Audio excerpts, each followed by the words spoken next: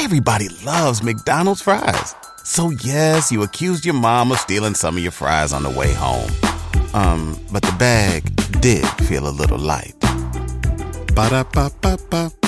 This week's episode of the realest podcast ever is sponsored by Nothing But Furniture. It's Nothing But Furniture for all of your furniture needs: living room, dining room, bedroom, kids room, and mattresses. Please follow at DJC Nice and Nothing But Furniture _ on Instagram. Mention the realest podcast ever and receive a 10% discount on all your furniture needs: end tables, dining room tables, basement furniture, whatever you need. He got it delivered to your doorstep. So make sure that you follow Nothing But Furniture _ on Instagram and at DJC Nice for all your furniture needs. And mention TRPE, get a 10% discount. What up, what up? Hello, world. Realest Podcast Ever, episode 28. Today is Sunday, July 16, 2017. We are here live from New Media Studios. This is your host, Chad, a.k.a. C. Diddy. Now you, Chad. You're funny. This is Matt, the Ron of podcasting. The Ron. Ron Artest or Ron Harper? A little bit of both, man. Fuck. So set some solid picks, play defense. Ron Artest, Ron DeVoe, and Ron Harper. You know what I'm saying? Ron DeVoe.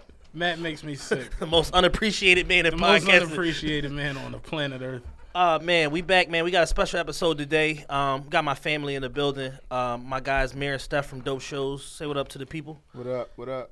What's going on? Last show that we had with Dope Shows is one of our biggest, most downloaded and viewed shows of all time. I don't have the specific numbers in front of me. I'm gonna make Just pull the number of how many downloads we got. It was at 20 weeks ago. Yeah, so. A long time ago. And what was it? Maybe like 6 weeks ago y'all was here? Yeah, it was right before the Raw show, or it was during that Raw show promo. I'm thinking the number was 18, I think. So either 18 or 19. All right, so that was like 9 weeks ago. Something like that. Yeah, because we haven't done no double week episodes lately. We no what? No episode. Like remember before in the beginning, sometimes we had 2 shows in a week and shit like that. When shit came up, we haven't been doing that lately. So it's like if it was from 18 to now, then it was just straight through. Yeah. So it's probably like 8-9 weeks ago or something like that. And, they still haven't downloaded 13. I'm still trying to figure out. Nope, skip over that one. I'm still trying to figure out what happened. Skip over that one. I'm still trying to figure out what happened. That shit is just like a free show, man. Justice like, should we delete it? What's crazy is that's our highest viewed show on YouTube, though. Is it? Yeah. That's because people can't hear it. People not checking it out on the podcast. We just go to YouTube. Just go to YouTube, watch this shit. Yeah, I seen that the other day. I'm like, damn, this show it's huge on YouTube. Bunch of comments and everything. I'm like, I don't know what happened with iTunes. Like, they just dropped the ball that week. That's funny as shit, man. Well, we got a milestone to celebrate this week. We got the champagne out. Our Dope Shows guys brought us a bottle of champagne. Celebrate 500,000 downloads to date in 6 months. Shit, man, we never expected this. Like when we was starting off, Matt was like, yo, I'm good with like 500, 700 downloads a show. No, I wanted a race. So I was on it till like we need 500,000 a week, but to hit 500 is dope. It's an accomplishment, but, keep pushing. We on the road to a milli, man. Yeah. So it's like, all right, we did the first 500 in 6 months. We trying to do the next 500 in 4 months. Our viewership and all that is up from April 1st to now, so our averages is carrying higher, so we should be able to cut the time a little bit, and we have some bigger show. Episode 16, 20,940 downloads, second most for a single episode on the channel. So y'all a big chunk of that 500. Migos for President is just like another stratosphere. It's somewhere else. Migos for President is like 280,000 downloads or some shit like that. Yeah, we wasn't playing about our episode. I was getting people grandmoms, man. Check me out on the podcast, man. Go ahead and listen to that. Oh yeah, that reminds me. Hold on a second. Hold on. We got business cards now. We professional now. Shout out to our team from Brand Dilly Marketing in North Carolina. Did the TRPE banner in the business cards. If y'all, need to get any business done, holler at me. I'll give y'all their personal contact. Try to make sure I get our kickback for the show. Yeah, pretty much. Ain't no free work popping off. But yeah, 500,000 downloads, man. Big accomplishment. We celebrated that on Instagram yesterday. We're in 41 states now. Shout out to New Hampshire. We're in 71 countries now and banned in 21 countries because apparently I keep talking shit on this mic that's getting us banned from more and more places every week. So out of the approximate 196 countries or whatever, we're either banned or featured in 92 of them. Yeah. We got 100 some odd to go. Yeah. It's good luck getting banned some more. It's definitely your fault. I definitely was like, it can't be me. So today we'll pop this champagne at some point, but first and foremost, we got the return of Dope Shows. Y'all put a lot of work in since y'all been here. The last time, 2 more shows was in the books. Another one coming up. What's going on, fellas? So, August 11th, Friday, we have Jeezy, P&B Rock, YBS Scholar in Baltimore. Philly is only about hour and a half drive down. It's actually on the harbor, on the waterfront. Beautiful scenery. A lot of hotels down there for our Philly folks that want to come down. And I mean, that's the show that we focused on right now. It's a step above for us. The first venues that we were doing for the first 3 shows were 2,500 people venues. Mm-hmm. This venue is roughly 5,000 people. So, step above. That's what we plan to do. Just keep stepping it up. You said it's Jeezy, P&B Rock, and YBS Scholar. And who else? YBS Scholar. No. Didn't you say another name? No. I thought you said somebody else. And my guy Black Poppy opening up from Philly. Definitely. And it's a seated venue. It's not like standing room only. So it's okay. It's a little bit of standing room like for the lawn seats, but everything else is seats. So that's like more about. People don't really sit down at concerts. They don't, but they like the option to. Yeah. Because they get tired if people take too long. Especially if you got a longer show. Yeah. This show, y'all got more acts than y'all prior shows. Mm-hmm. So that's where the seats start to come in, where it's like you got intermissions and like set changes and like shit like that. Right. So y'all just announced P&B Rock this week, right? Right. Just added P&B Rock. We had talked behind the scenes about another artist. We're not going to say who, but we had talked behind the scenes about another artist. How did y'all come to the decision on P&B Rock as opposed to the other act that we talked about? I mean, me and Steph, we always, like, especially when we was traveling back and forth to Boston, we would always, like, just listening to music in the car. Yeah. We would always say, like, this artist, that artist, that we want to get our hands on this artist, or we were looking to do this. So early on, like maybe after the Fab show, we was in talks with P&B Rock about doing some sort of like tour. So he was somebody that was initially like, all right, when we get the opportunity, we really going to move forward with doing something with him when the tour didn't work out. So from that point, it was like when we initially went to, and this go into like things that we've learned from the last time we was here to now. When you look at an artist, like say in Jeezy's case, we look at Jeezy, they tell us exactly how much Jeezy wants. But that price can stagger based off of what type of market you taking the artist into. So when we initially asked for Jeezy, we didn't have a specific market that we wanted to take him to. Yeah, we didn't just know, wanted like, Jeezy, period. Yeah, we wanted Jeezy, or we wanted a bigger name artist that didn't necessarily work out, that pan out at that time. So once we were supposed to take a bigger name artist into Charlotte. Once we couldn't take that artist into Charlotte, we then was like, all right, we going to then rock. We could then go with Jeezy. We got the number on Jeezy, but then when we then decided to take him into Baltimore, we then found out that Baltimore is Jeezy's third market. So he actually charges more when he goes into Baltimore because it's almost like a guaranteed sellout when he show up in Baltimore. Okay. So initially, on Steph end, when it's like we crunching all the numbers, we wanted 3 artists. But we was kind of like, all right, when we got the upcharge on Jeezy for it being his third biggest market, we was like, all right, we need to be solidified with this third artist because YBS Scholar the same way. I'm listening to Shining. I'm seeing how people reacting to it. I kept saying, like, we really need to do him at some point. Like, we need to get our hands on YBS Scholar. So when we ended up taking Jeezy into Baltimore, it only made sense to say, like, all right, YBS Scholar, he's from Baltimore. He's super popping out there. It's like, all right, we going to add him. But the third artist, we was more or less like, we going to go to Baltimore and we going to start to fill it out, to figure out exactly who makes sense for us to add. And when we first got out there, we was hearing, like, this one artist in particular that everybody was kind of playing and was hype about and excited about. And we started going through the logistics with trying to solidify that. and kind of had some like backdoor things that we kind of learning that didn't work out in our favor. So then at that point, we then was like, you know what? Like, we've been talking about PNB Rock.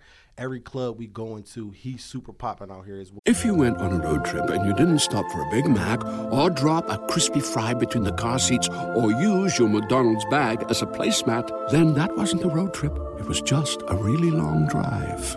Ba-da-ba-ba-ba. At participating McDonald's. Well, it just made sense. We reached out to his management and we was able to get the deal done. And it makes sense for us, too, because it's like, when we out there, we from Philly. So it's like people always gravitate towards that.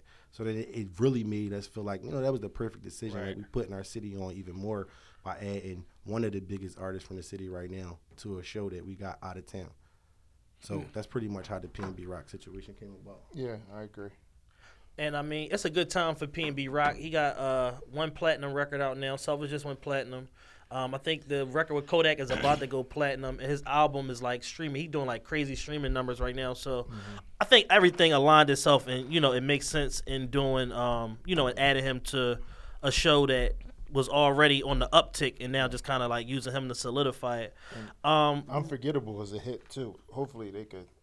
We was talking to his manager about that. Yeah, doing something with that song, getting it on iTunes, but that joint is a hit. I don't know if you heard that. The remix that he did. Yeah, I listen to it every day. Yeah. Yeah, also that Every Day We Lit. Like, that's cool. Everywhere. You can't. We heard that a lot of times. I but to say, when we be in Baltimore, they playing that every 5 minutes on the radio there. Yeah. And the joint with Kodak Black, they was playing a lot out there. Yeah. Like, they mess with that heavy. So let's talk about what transpired since the last show. Y'all had Ross in Philly. Y'all had Fab and Kiss, Freddie vs. Jason in Boston. Talk about them two experiences, how they was similar, how they was different, and what y'all took away from them. Fab and Jada in Boston was amazing. It was pretty much a sellout. The vibe was crazy. Philly was obviously is our hometown. It was crazy, but Boston was like ravenous. Like those fans out there, we had somebody fell out. I'm gonna look that up. A lady fell out in the first row when Kiss was rapping. Like just fell out like she was in church, like she quit. Like like how old of a lady? I couldn't see. Because you said lady. That's because you said lady. She fell out. I don't know how old she was. I couldn't see how old she was, but I know she fell out, but she did end up getting back up. Why did she She was just touched by how Kiss dropped. It might have been one of them Jones one of them Jones. Yeah. And he just Kiss go in on the performance tip. Yeah, it was crazy. The lady fainted, and then Kiss said, she was feeling it that, he probably paused in the show. Yeah. She got back up, the crowd started clapping for her, like it was some basketball if you injured, and you get back up and the whole crowd go crazy. When I think of fans passing out, I instantly think of Michael Jackson. Yeah. So you know what mentally came to my mind? Kiss with one of them shiny jackets on, running with an army in another country. That popped into my head because that just sounds insane that somebody would pass out at a Kiss concert. Plus, those intimate venues, it's like you can feel it. You know what I mean? Like that's why we like them. I mean, we trying to grow and so we could do bigger stuff, but like it's intimate. You feel the music. You feel it. You like right there. Everybody is part of it. So she just felt it and. You know what I mean? She went. There she goes. Yeah. I think also with the Boston show, when it's a lot that go into doing a show in your hometown. It's like that you don't have to deal with when you on the road. Like I don't have people for You don't have 300 comps calling. Yeah, like I don't got people at the back door trying to get backstage and all of those things. So when Fab and Kiss and them were in Philly, I feel like we weren't able to be as interactive with them. We was handling a million different things. Yeah. When we was in Boston, we was like sitting with them, talking, chilling, really just building. Kind of like a twofold funny story of like we we was working on another show for another city with them, and we had like some emails out that was still unanswered. And just even having those moments with Fab being backstage, laughing, joking, and still being able to handle the business aspect of like, yo, tell your people to get back to us, and him being like, I'm on it, I'm on top of them because I see what y'all doing, or having him say like, oh, I seen y'all just had Ross in Philly, like I'm watching how y'all moving, and then even to the point where like at some point we plan to do more shows. They basically put a hold on the show's Freddie vs. Jason show until they actually released the music. Okay. So right now we already in talks with them about like doing something major with them once Around the release and all that. Around the release. Yeah. So and then the second show was Philly. Ross. Ross was before the Fat Ross show, was but before the Fat. the other show that we had was Ross Memorial Day weekend, and it was a success. I feel like it was a near sellout. It had its ups and downs. It was a roller coaster. It was a heck of a learning experience for us as a company. I think since then we've learned so many different revenue streams that are out there for what we are doing. We also learned a lot about the business in terms of like walk-ups. With our first show, we sold out Like 9 days days ahead, before. So we didn't have to really think about the whole walk-up aspect of concerts. And that was our first show. So for the second show, it was like we did the whole time with the promo, like Live Nation was telling us more or less, the people from the Fillmore was like, you know, you could depend on 200 walk-ups or you could depend on 300 walk-ups. But coming from a sellout, we was kind of like, no, this is our city. Like, we wanted to sell out. Yeah. So being honest, we did get to a near sellout, and it was true of what they said. And now we do know that walk-ups is a real thing. Yeah. But it was, being honest, for me, it was a little disheartening at first, or the build up to the show. Like, I've been talking to people for 2-3 weeks about the show, and now on the day of, I'm running around and I'm doing all of this stuff to try to make sure that we can hit the sellout point. So we might have had like 500-600 walk-ups at the Raw for the Raw show. The Raw show was crazy with the walk-ups. And I remember calling Chad that day and was kind of like, yo, I just was having a conversation with somebody from Live Nation. They was telling me like we could be good for 300, 400 walk-ups. And I'm just like, that don't make sense to me. Like, I think in 2017, nobody is walking up to a show getting a ticket. And Chad, you was in agreement with me, like, nah, they might be tripping. And then when we ended up doing like 500-600 walk-ups, it just opened our eyes. Like, you know what? You do got to listen to the people that, like, although the first show was a sellout and we may have our angle, is like, we still students of the game. We still learning. Like the same way with Baltimore. Baltimore is a slower city in terms of purchasing, but everybody keeps saying like, yo, you could get 800 to 1,200 walk-ups in this city. That's crazy. People don't buy tickets initially. Whole families get on the bus and don't have money. I've seen like anything could happen. Like literally, it just shit don't make any logical sense. When you sit back, you think about it. You like, how? Right. It don't even like. You in your mind, like you would not go to a concert you don't have a ticket of. Right. But I would at the very least know like the morning of where I'm going. Yeah. Like even if I'm BSing around buying a ticket, I would wake up that morning like I know I'm going. Yeah. Let me go online and buy a ticket. Yeah. I'm not walking up to no box office to buy a ticket. Yeah. And at the time of the show, so I thought we sold like because they shut down the online a few hours before the show. That's how they do it here in Philly. So, say like 2 hours before the show, people started hitting me like more or less like I can't get tickets or they not available online. And the box office was saying like when I called them more, so like, yo, did we sell out more on the excited tip? They like, no, not quite. But you can tell people to still walk up to the box office. We'll sell tickets up until an hour or two after the doors have opened. Oh, okay. And it's like that's a market, and that's something that we had to learn because we didn't go through that with our first show. So I think all in all, the bumps that we went through with the Raw show, it was the biggest learning experience that we had thus far. Yeah. Also, like he was touching on the revenue streams, like with the Raw show, we wasn't like with the first show we wasn't thinking about it at all. The second show, not too much either. We were just giving people like free opportunities basically to get up there and do they thing. But out in Baltimore and like now, like we learned like we got 3-4 openers that's like gung ho about their opportunity to get on stage and rock out, and they willing to invest in themselves for that. Yeah. And we didn't know that in the beginning. Also, we had people play ball with us on sponsorship opportunities. We tried to do that in Philly. Philly a rough market for sponsorship. It's like when take the podcast out of it, back to when you remember when I did the show for Al at Sigma Sound. I hired a PR 2 months out and literally had her pounding the pavement, going like door to door and making phone calls for sponsorship, and nobody would give no money up. Like everybody's like, well, I'll give you product. I'm like, fuck product. I got a real budget. Like I'm giving away 500 movies. Like I don't want fuck your product. I don't want no fucking watch with diamond chips in it. Give me some money, and I'll put your name on everything. Like I'll put your name in the movie if you want. Nobody wanted to get no money yet, man. It's just like it's a rough place, man, as far as like doing business, man. Like it's shit hard. You would think that it would be better here because Baltimore is way smaller than. Who needs an alarm in the morning when McDonald's has sausage, egg, and cheese McGriddles and a breakfast cutoff? Ba-da-ba-ba-ba.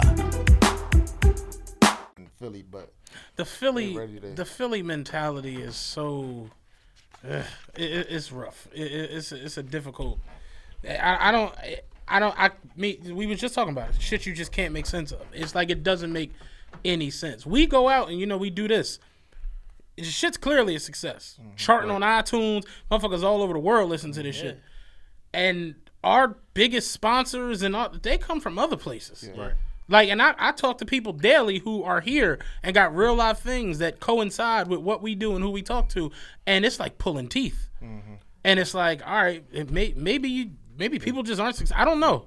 But doesn't make sense. We had a couple though on our Philly show though. We had shout out to Milano and Crazy Hands, Sitting Pretty, and a couple other people, but. Definitely Milano and Crazy Hands. They stepped up and they gave something, and we appreciate that to this day. So shout out to them if they listening.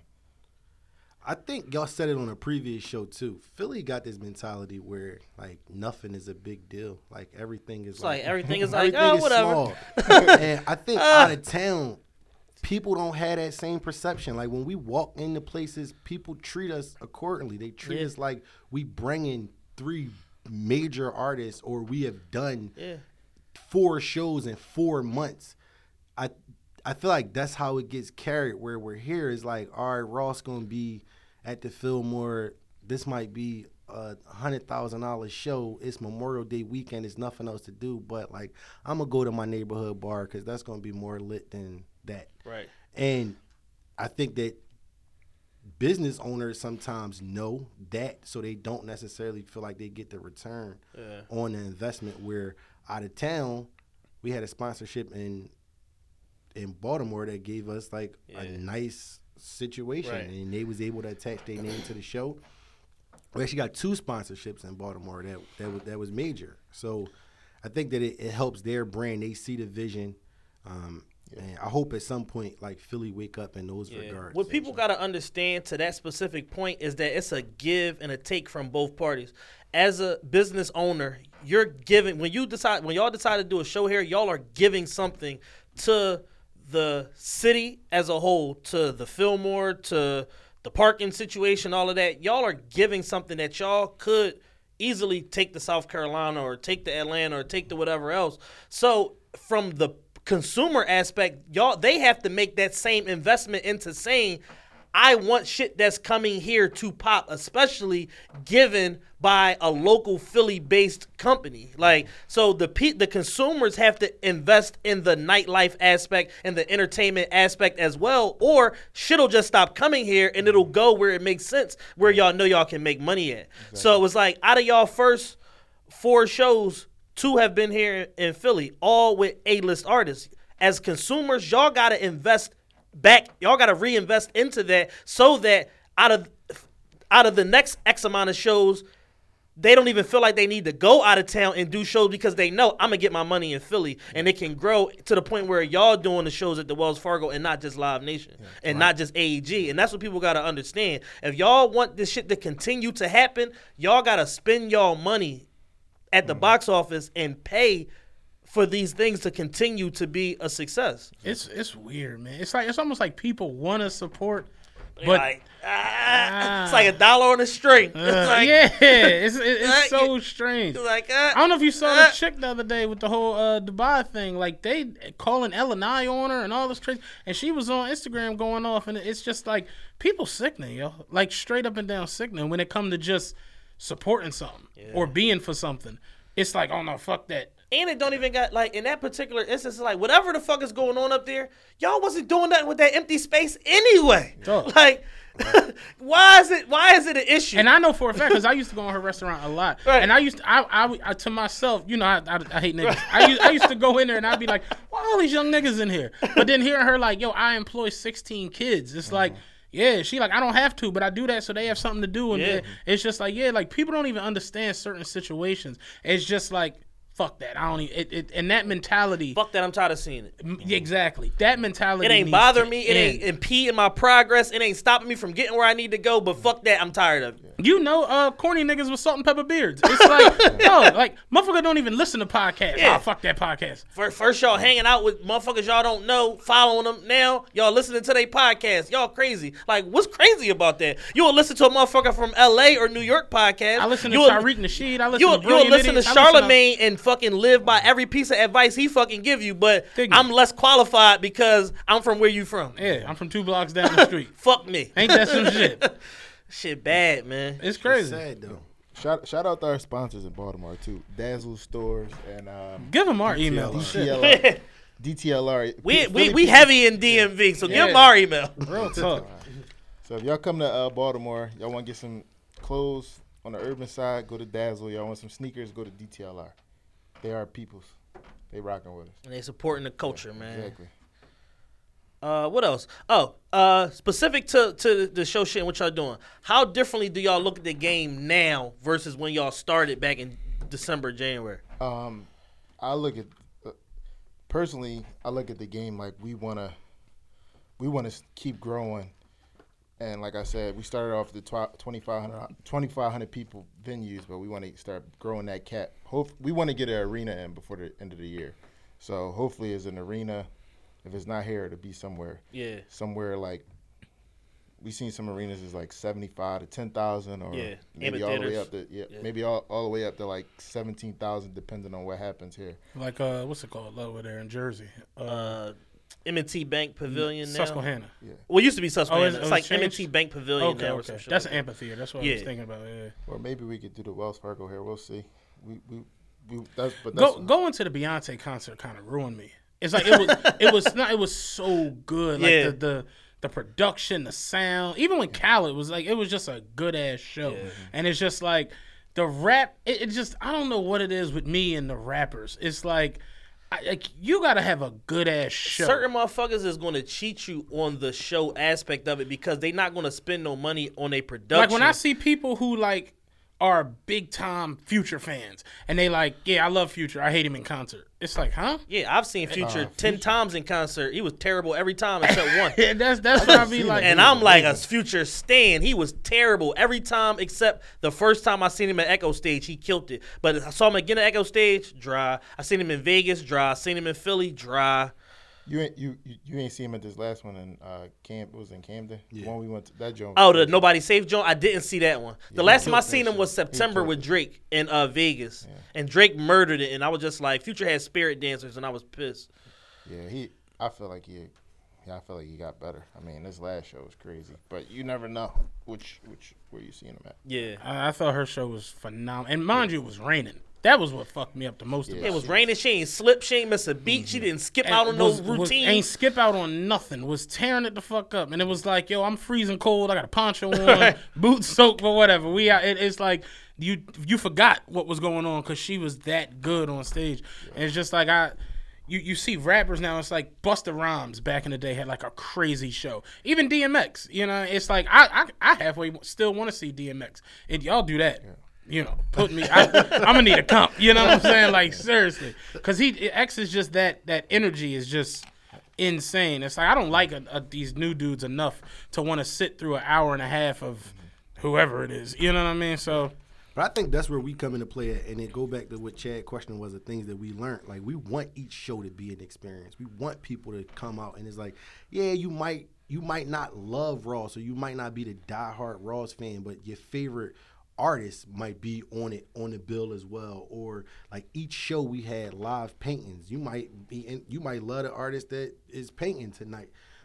Just giving people different reasons to come out and giving them memorable experience. Like we already talking about now about having where like certain sections we're going to give away like merch to or give away like gift bags. So we're like you come and you end up leaving with something. Yeah. So that way is in your mind like the way you talked about the Beyonce show, like that's how I want people to talk about dope shows experience wherever at in the world. Like the response we got from the Boston show, like people was hitting up DJ A Boogie afterwards, like when y'all coming back to Boston or when you gonna come back, and we want that to be the same case every show in the world. And I think that's one thing that we learned is like it's not always gonna be about the artist. People not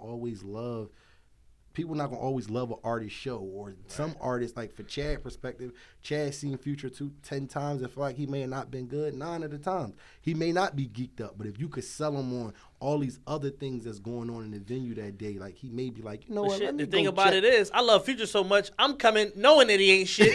Hey there, ever thought about what makes your heart beat a little faster? Oh, you mean like when you discover a new track that just speaks to you? Yeah, or finding a movie that you can't stop thinking about? Well, get ready to feel that excitement all over again because Amazon Prime is here to take your entertainment and shopping experience to the next level. Absolutely. Prime isn't just about getting your packages quicker. It's about diving into a world of endless possibilities, from the latest releases to exclusive content you won't find anywhere else. And don't even get me started on the music. Prime offers concert specials that will transport you right to the front row. It's like being at the hottest gigs without leaving your living room. I use Prime to tap in with some of my favorite artists' live shows from any and every genre of music. Trust me, Prime is a game changer. It's like having a personalized superstore and entertainment hub right at your fingertips. So why wait? Head over to amazon.com/Prime and start experiencing entertainment like never before. Because the music is so powerful. Yeah. So it's like, I know the show. I know I'm coming expecting the show to stink, and I'm like, but he gonna perform Never Gonna Lose in motherfucking Chosen One. I'm here for that. And maybe it's just because rap is like it's so many intangibles that go into the artist. Like maybe he, one of his baby moms is drawing, or he didn't have enough lean for the night. It's just all kinds of stupid shit. They fucked the writer up. Yeah, that goes into it. So you never know. It was always important to me to add stuff to our shows, though. That's why we do like the video board stuff and like the interact. Like we got like an in-house VJ who runs the board. He create graphics for the board. Like our first show, I was like, we gotta have that because you go to a hip hop show, it might be a curtain up and it might be a mic and guys just going in. Yeah, that's what I'm saying. You'd be lucky if it's a red curtain as opposed to black. Yeah. we want the video board. We want to have some imaging up there because it turns us up a little bit. Like it's real live rap artists who concerts look like trap karaoke. Yeah. Like that's really what it comes off like. So we always try to do an investment in that, and this is gonna be no different with this show. I also think too what you were saying, Matt, of like he might not his baby mom might have been tripping or the lean and all of that. It's a funny story from the other day. We was in Baltimore, and there was a day that we was battling this day. Like we was trying to add on the last act. Like we had basically 48 hours where we was going through a million different mixed emotions. Like me and Steph sit in the car for 5 hours. We ain't even talking to each other. Like we both hot. And we was downtown. We was on the harbor. We had went to go get something to eat. The whole time we not even talking. Like I'm thinking about what's the next best move for dope shows. He thinking about what's the next best move. And it was all like the harbor be packed. So it was like lunchtime. We down there, and everybody was just chipper. Like everybody was hyped. They was excited. And like me and Steph looked at each other like, yo, if these don't calm down. Like they just too. And it just was mentally what we was going through in that moment. Like we wasn't trying to hear nothing. Like a lady had asked. Was y'all drinking lean? Oh, that's what I thought y'all was both like syrup. I was like, wait, what? No. I'm saying like the ups and downs of this game is like something that we also learning where. This was a day where, like, back to what you were saying about how, like, artists be going through so much stuff. Like, you never really know. Like, a performance somewhere might not have been their best because whatever might have been going on. Like, that, and I just gave an example of that day. Like, we wasn't really for nothing. Like, we wasn't trying to talk to nobody. And that's just we starting to see the roller coasters of this entertainment industry. Yeah. But we recruit everybody we see. Only person that we didn't see that I haven't seen recently that we just booked was Ross. But we seen Jeezy, we seen him here. We seen him here. Yeah, Jeezy performance is crazy. Anywhere he at, his performance. Now that's a is person crazy. who I've never heard anything bad about from a His lot of performance different is people. crazy. People like, I like Jeezy's show. And we seen PNB Rock, who like surprisingly we seen him at the Meek show, and I was like, damn, he killing it. He had one leg. He was on a little pushing joint. I seen him kill the Core and Friends show on the fucking Scooter Joan. Mm-hmm. He came out and did the hook to Too Many Years, and they fucking lost it. I said, yo, they love this kid. Yeah, I'm like, this he just came out and he didn't give a fuck that he was on a little kick thing, right? So, and then we seen him at the TLA. Yeah, we seen him at the TLA with A Boogie. He took over A Boogie show. We like, man, he got something. So we seen YBS. We went to his party out there. This was after we booked him, but we know his song popping. So, and they good people to work with. Like we can call them for anything. So we kind of growing with them. So I think that's a good investment we made with them too. So it was funny when we was at the Beyonce joint. You know, Khaled was the opening act, and I'm like, damn, it's just Khaled and that like that. But he tore that fucking stage. Yo, I'm talking about he got to the point where he wasn't even playing. He was cutting on anything. Right. And people was just, he cut on Knuck If You Buck. Every white people was jumping. I'm like, this ain't even his song. I mean, I'm the only one in the crowd hating. But it was a crazy ass setup. So it's like, some people just like that. Like they just can take over. Like I kind of forgot I was there. Yeah.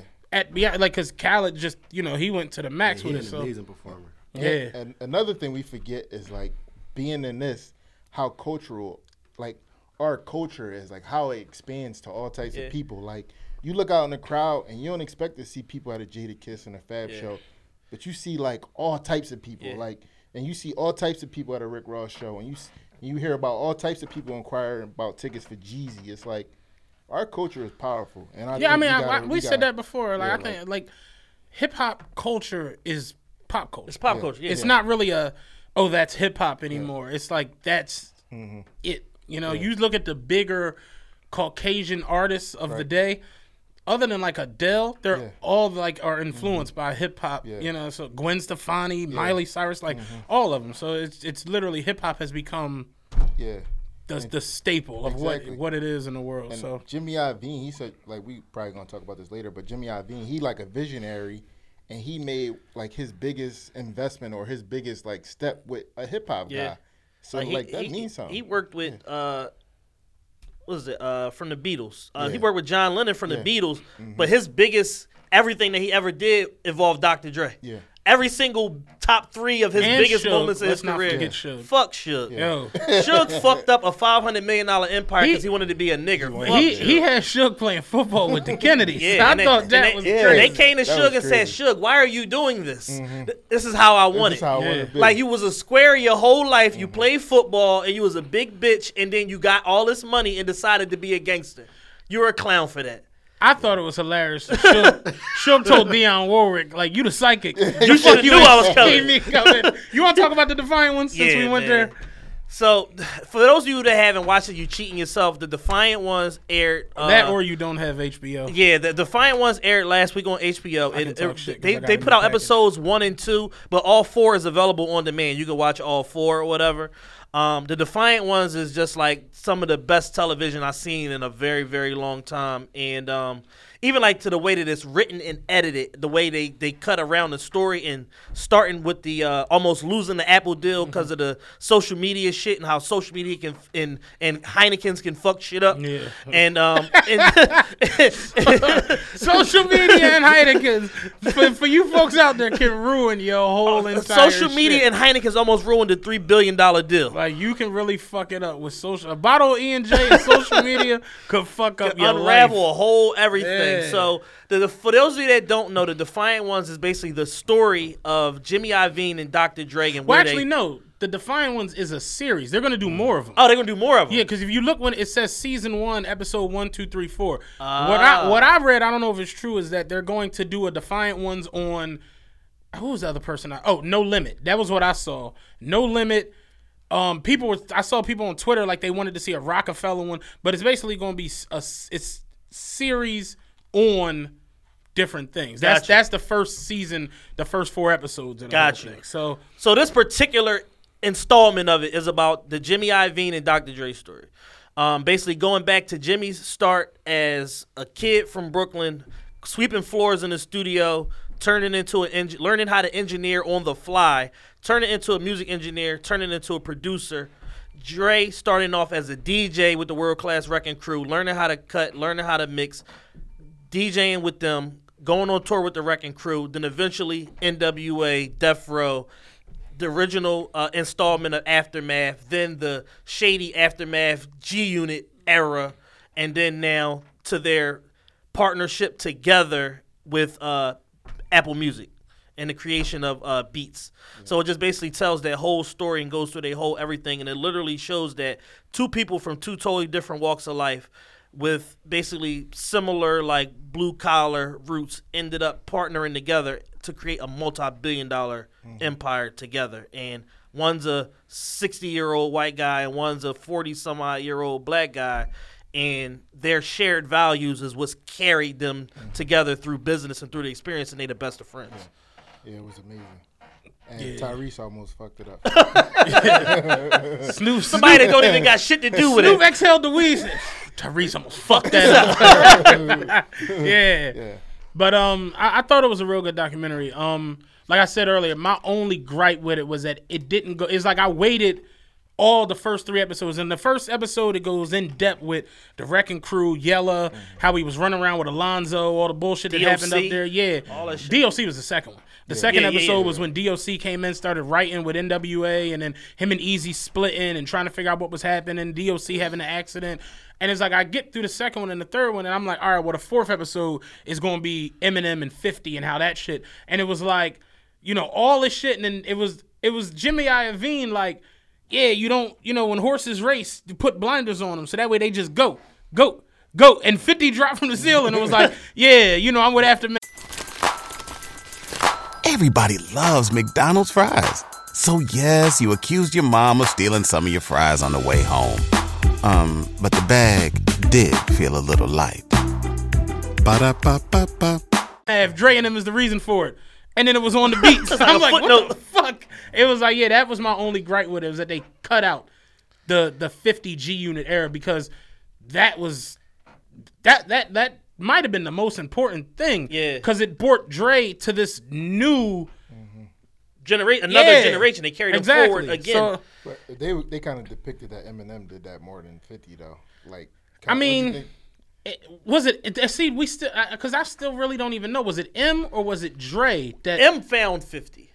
So that's But 50 was blackballed in New York because of the situation with Murder Inc. and Universal. But this is my whole gripe with it. You see how we kind of understand this. I know about the whole shit with New York and 50, but for the average casual person, they still don't know. Yeah. They broke down how the whole Eminem tape landed in Dre office and all. They didn't break down nothing about the 50. It was just like 50 just popped up with go.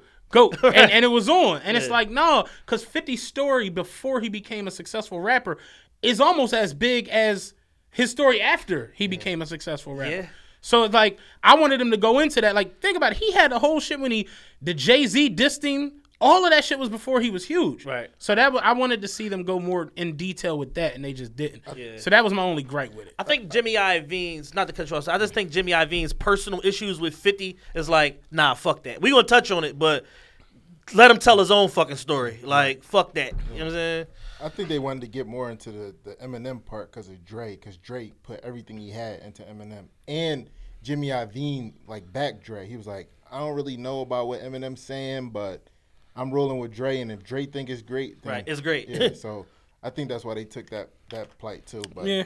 I just love the loyalty that they have to one another is just crazy because they literally tried to kick Dre out of the building a bunch of times, and Jimmy's like, all right, well, fire me too. Take me with him because I'm going where the fuck Dre goes because he a musical genius and none of y'all are. So if y'all want to fire Dre, good, do it. I'm out of here too.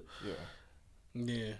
That Aftermath album, looking back on it, hindsight, it really did stink. Oh, man, it was bad. Listen, I downloaded it the other day. I was like, this is bad. Yeah, that joint really did stink. Something awful. And the Firm album right after that, another stinker. I told y'all, though, I like the Firm joint. You know, I'm a Nas fan, so it's like I could fuck with the Firm.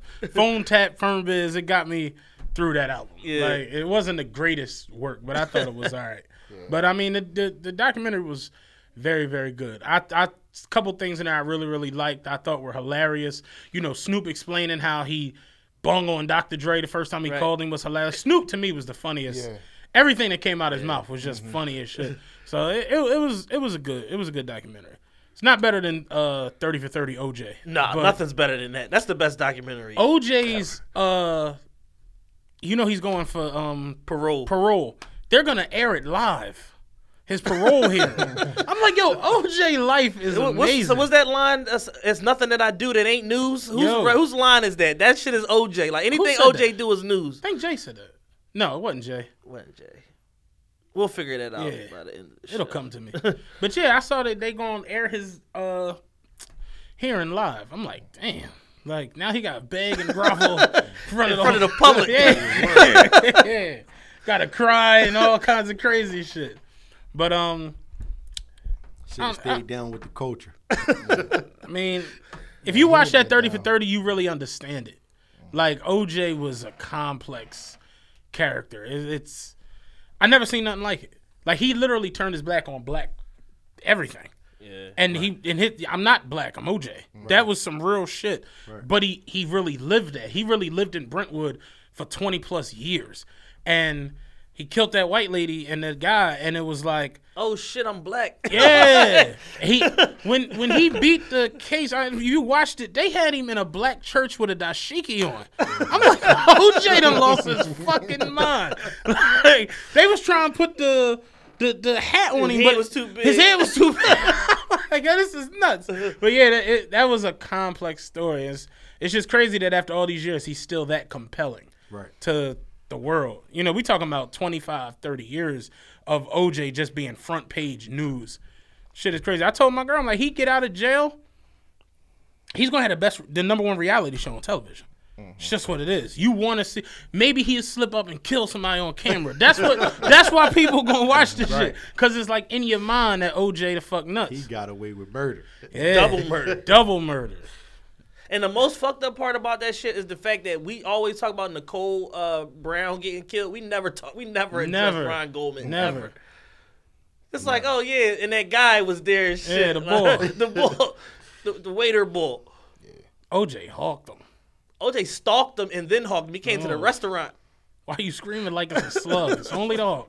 Like, OJ crazy. He had blood in the Bronco, on his shoes, on his hands. In the house. In the house. In the pathway. They pulled the shoe prints out of the blood. What's the shoes? Bruno Malley's. They pulled the prints out of the blood and found the shoe and showed the shoe to OJ. OJ was like, I don't wear no ugly-ass shoes like that. Then they showed OJ a picture of him in the Bruno Malley's. He's like, that shit was from the set. I don't look at that shit when they give it. Like, OJ was really nuts, yo. That's a wild boy. And crazy part is I want him to get out just because I want to see what happened. To watch the train wreck. Yeah, I just want to see it. Like, I know it's gonna be funny. But can we go into this real quick? My homie at work the other day, he was looking at Lala on Instagram, and he said, he turned to me and was like, "Yo, it's amazing that Lala really finessed her way onto one of the best shows like ever." And I'm like, what show is she on other than Power? Yeah. And he was like, you don't think Power is one of the best shows ever? And I'm like, why you don't think Power good? It's horribly written. Can I say this real quick? Go ahead. I disagree. At Power, when you talk about greatly written shows, you talk about The Wire, you talk about Ballers, you talk about Billions, Breaking Bad. You think Ballers is better than Power? I think New York Undercover is better than Power. I like Power, man. I'm contrary. I like it, but I feel like it's the it show of the moment with black people on it. So that's why we watch it. Nothing on Power is realistic. If you watch The Wire, like the way Weebay and them was in the first season, Weebay had to go to jail. Remember him and Saravino shot Orlando for ratting, and they hit Kima, who was an undercover cop. Y'all going to jail because you don't kill witnesses and hit cops and not go to jail. Yeah. On Power, Tommy stabbed up a federal witness and was in jail for 20 minutes. He was in jail for half an episode. Yeah. It's like nothing on there. Like, if that was real life, they'd all have been dead already. Kanan kidnapped Tariq and then was like, no, go ahead home. Like, they resolved the shit so fast. Like, the writing is insane. All it took was punk-ass Dre to show up with a compelling story. He was like, all right, he could go home. Nothing. But you gonna give me $10,000 a week? Nothing on there is realistic. There's no way on earth we all black. Y'all got black parents, I'm assuming. There's no way there's no way you as a kid could go missing and somebody send your mom a picture of you with a husky ass arm around your neck, like give up the bread or else. And then you come walking in the crib and it's cool. Your mom you better be kidnapped. Cause your mom gonna beat the shit out of you. Or she gonna put you in a car like, let's go to fuck the Slim House. Yeah, let's go where you was at. You're not about to just chill. And the shit it's literally getting to the point now where it's just like, it's so unrealistic that it's like, come on, yo. I think we buying into something different though. People that like it, like we buy into the Ghost thing, we buy into the Tasha and Ghost thing, we buy into the 50. Like we like it. Like that's what I just hate the fact that Ghost is a ninja goon rat. Like he dresses up in black, he kill niggas, and he tell on his enemies. I was thinking about that. Like, yo, I'm sick. Ghost done killed 35 people, but he'll tell on you too. Shit is crazy. Shit getting too deep. I mean, shit getting too deep. We gotta kill Milan, but I'm telling on motherfucking Kanan though. Like think about this for a quick second. If you know a lot of them, if you watch The Wire, and I hate that I keep bringing up the two, but this is because that's the comparison. They go on the same shit. You don't kill connects and just go on with your life. These niggas killed Lobos and then killed Milan, and now they're the connect. How? Like that shit don't just happen. You kill a Mexican connect or a Central American connect, the whole Central America comes down on you. Right. Did you watch it in the Scarface? Like that's just for fucking up. Tony was one of them, and they still brought the whole weight of the world down on this motherfucker. But if you watch The Wire, like the whole shit with Prop Joe, Marlo had to make good with the West Side, like the older West Side niggas, so that Avon could plug in with Sergey. And you know, it's just a lot of different shit that had to go on just for certain things to happen. But in The Power, it's like things happen and they just don't make sense. They skip a lot of steps, and because they only, I think, doing like 10 episodes a season or some shit like that. First season had 8. The last couple had 10. So it's like, I think because of that, they condensing a lot. So they got to skip a lot of shit. Mm-hmm. But they still, Courtney Kemp is writing in that Shonda Rhimes scandal style where you always leave a cliffhanger at the end of every episode. It's fucking annoying because people don't write TV like that anymore. You got to resolve. Some shit got to get resolved. It's like you get certain evidence tossed and then, oh, now Angela has the laptop. Holy shit. Bitch, you're on the fucking case. You don't think to look at this laptop and see what you can uncover, at least for the fact of trying to convict the motherfucker. Yeah. If it's any type of logs or anything that he left open, any loose ends that he did. Oh, let me look at this laptop now that the evidence is getting kicked. Maybe he didn't do it. Oh, shit, he didn't do it. I'm a stupid-ass bitch. It's just to cut me, episode. Like going to what you say, I like Omari Hardwick. I like what's the chick who plays Tasha? What's her real name? Natari Naughton. Natari Naughton. I've always liked her. Yeah. I fuck with 50. Yeah. I like these people. But the writing of the show, when you're more of a complex, like a thinker, and this ain't a diss to nobody, but just when you think about shit, you sit back and you like, that don't make no sense. Yeah, this just I think but the masses is not like, it's entertaining as fuck. Like, don't get me wrong, it's entertaining as fuck. It's entertaining. I'm too analytical to enjoy shit that don't have the continuity is fucked up. Yeah. And I took film continuity in school, so it's just like this shit don't make no sense. Thinking of it, like I mean, but it's just what you do as a human adult. Yeah. You just second level thinking, any type of thinking. I like it better than the other show. What's the other show that people used to watch? Empire. Oh, I don't even compare them. That shit had all type of holes in it, and they would just abandon storylines completely and just go to some other shit. That's kind of what I think Power is doing now. It's like literally, Angela hasn't investigated the fact that Shorty is missing. Tommy girlfriend. Yeah, she hasn't investigated Holly is missing at all. They just chalked it. Holly's dead. That's it. It's over. They might tie it back in though. Yeah, but we 4 seasons in. Holly got killed in season 2. We 4 episodes into season 4, and they kicking one piece of evidence a episode. Yeah. Y'all ain't got but 6 more of these motherfuckers. Yeah. Like, let's get on with the get on. Like, think about this. Ghost, since the show has started, has killed 30-something people. I'm not trying to be funny. He killed Roller. He killed Lobo. He's killed so many actual people. Nothing. This nigga dropped this fucking knife and did this on the window, and this nigga it's so unbelievable that it's just Every like week he does some shit that should get him killed or in jail. And he escapes and it. back at Truth. And he be back at Truth with a suit on, Yeah. like nothing ever happened. But he getting pickled for some shit that everybody knows he didn't do. They messed me up. Did y'all see the one this week? I'm gonna watch it when I go watched it. Man, they I ain't even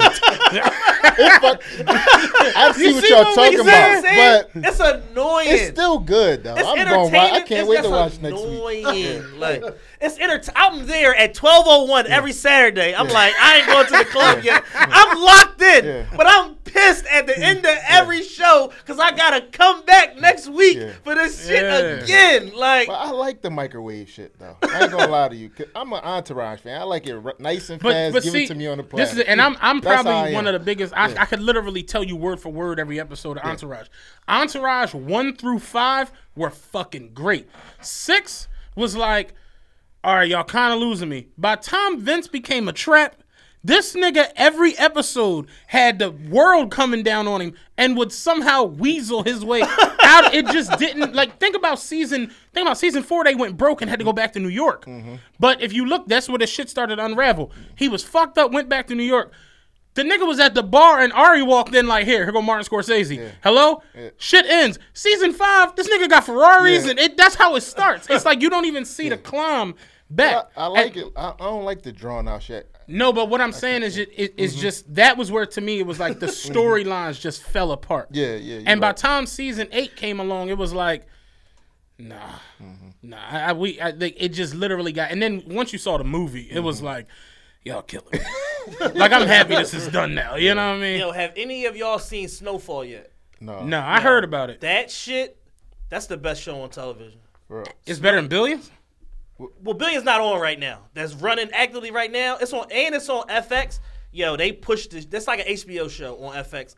The character shit with that John is crazy. It's set in the 80s, South Central, and it shows the beginning of the crack trade rise from cocaine to crack, the presence of the CIA, and the inner city shit is crazy. One episode, you like, yo. I'm going to check that out. That shit crazy. Man. I'm like, I ain't watching no more Power, but 12:01 Sunday, I'll be there watching Power again. But Snowfall, crazy. Like my homie at work the other day was like, so what shows historically do you think have been written better than Power? I'm like, Saved by the Bell, A Different World. I'm like, we can start all the way back in the 80s. There's so much shit that has been written better than this show. It don't even make sense, yo. But like I said, we fans of them and of the show. Yeah. It's the it show for, I guess you could say, black culture for the moment. Yeah. So we fans, like he say, I'm there every week. But get it fucked up. 12:01, I'm like, yes, it's a big rich town, baby. 12:57, I'm like, I know this shit ain't about to go the fuck off like this. That's how you are every week. Cause we're emotionally attached to it as a culture, definitely. Like if you look back on The Wire and like, cause I watched The Wire from the beginning. Stinkum got killed in the 7th episode. Weebay was in jail in episode 8. That was when they boarded the Greeks. Prop Joe, all of that shit. But end of season 1, Avon was in jail. Here come Marlo. Here come Cheese. It's you in the drug. Like I've never seen a drug dealer just kill people and sell boatloads of drugs and then just be at the club. Like it's just like Get my man a bottle of Dom Perignon. It's people. It's people I know who trap and been trapping for years, but they be going to jail. They be having real life things going on, especially when you on that type. Yeah. Like it just make.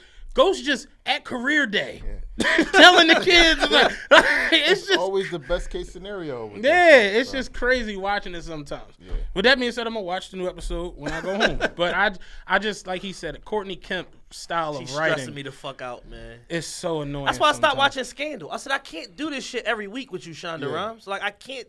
Like great show. I can't do this every fucking week. Like the who done it shit and the. Well, what had happened was I'm tired of that shit, man. Resolve something. Yeah. Please. Or this is the like Please. Like think about this. It's It's another John with Power. Season 4, episode 4. No significant character of the show is dead other than Sean. Think about that. Like in a drug world, like nah. Every other And two drug connects are dead. Yeah, well, two connects, yeah. No, but Sean is a main character. Out of all the main characters, he's the only one that's died. Fucking Game of Thrones killed the fucking the Hand of the North, episode 2. They put his fucking head on a stake. Yeah. He's Like, a- and that's he's a- and that's my point in what I'm trying to make with The Wire. Like, the main characters of season 1 was D'Angelo, Avon, Stringer. Avon with the jail, D'Angelo with the jail, got killed in jail. Stringer got killed. You got to bring in new people. You got to bring in the kids. You got to bring in Marlo, Chris, Snoop.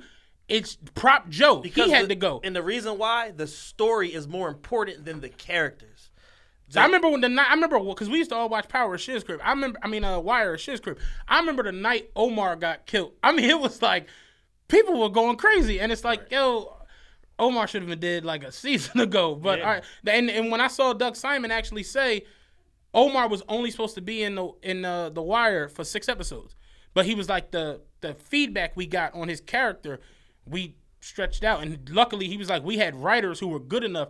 They changed the way the whole second season of The Wire was supposed to be because they had to keep Omar in it. Right. And he was like, it just, it made sense to have him going at it with the drug dealers, and that became a storyline in itself. So my joints, I tell my girl that I feel like Power is like already written and no one wants to change anything. I feel like they got like the next 2-3 seasons just already done, and they're like, yeah, whatever. So that's where my annoyance comes from. It's just the writing, not the actual show, or the characters, but the writing of it. Yeah, y'all look at it through a different lens. Yeah, exactly. You know what I mean? Different perspective, I guess you could say. But like I said, with that being said, I'm trying to get the hell out of here so I can go watch the new episode tonight. With that being said, where we want to go? Tax? Yeah, that's Tax is in a jam once again, in another jam. Tax was formally indicted for the murder of Ronald Banger McFadder. This goes back to the wild shootout that they had at Irving Plaza. I think it was April of 2016. Yeah, it was about a little over a year ago. April of 2016. Banger McFadder was Troy Ave's friend, bodyguard, and all that. And there's a whole shit storm that resulted from this one fucking outing where all of these people who hated each other ended up in the same venue. And now Taxstone pleading guilty to the weapons charge on a federal level has now opened up the connection to him possessing the murder weapon, thus being the murderer of Banger. And now he's gotten charged with second-degree murder in New York State. He is a predicate felon on his third strike with now interstate trafficking weapons charge, discharging the weapon in public place, and now the murder charge. And it's basically like all signs point to like taxes like in the bushes. So it's an unfortunate situation all the way around. And it's just like, it's just crazy to see because this guy was like on his, way up and out, and some street shit has derailed his whole life. So I don't know how y'all feel about it or what y'all thoughts is on it. It's like I wanna feel sorry for him. I do, because I liked him, and I do feel sorry for him in a certain way because I was a fan of Tax season. Right. You understand what I'm saying? I was a fan of who he had become as far as his media voice. But I'd basically be lying because the way I talk and the way I live my life and the way I talk, that I don't always say, niggas just can't get out of the way of nigga shit. Mm-hmm. And it's like, here we go again, where you got a young, relatively young, I can't think Tax is older than 35. He's 32. I can't, like I said, he my age. Throwing it all away when you had the opportunity to make sure your mom, your kid, everybody around you, your friends, everything was in just a way better situation than what y'all grew up in or what you were accustomed to. And to see it thrown away for some bullshit, not some life-altering shit, not somebody touched your kid or somebody. Like, y'all just going at it for the sake of going at it. And now that man dead. Troy Ave's career is pretty much in the bushes. You pretty much in. It's just like, man, dog. Like, it's just stupid shit. And for me, it's like, I can't applaud it. I can't like it's just for what? It really makes no sense. You threw away a great situation. Yeah, they said Charlamagne said that his TV show was getting greenlit that same week. Like that all that shit happened. They already had the approval. They about to green light his show on MTV2 or whatever, and then it's just like tax locked up, like, which is crazy. That's why sometimes it's important when you grow up in these urban neighborhoods that you separate yourself from that type of shit. Like, I feel like you have to, because those type of moments, like when you try to live up to a certain name or you try to still dibble and dabble, that's what it come with. Like, you got in his position, he should have been separating himself from it. Yeah. It's just, to me, it's just. You gotta be smarter, man. It's a salty situation. Yeah. It's just nutty. Yes. But it's hard for us though. It'd be more like our ego and principles that we grew up on. Sometimes you gotta hand, like when you in that position, you gotta handle it different.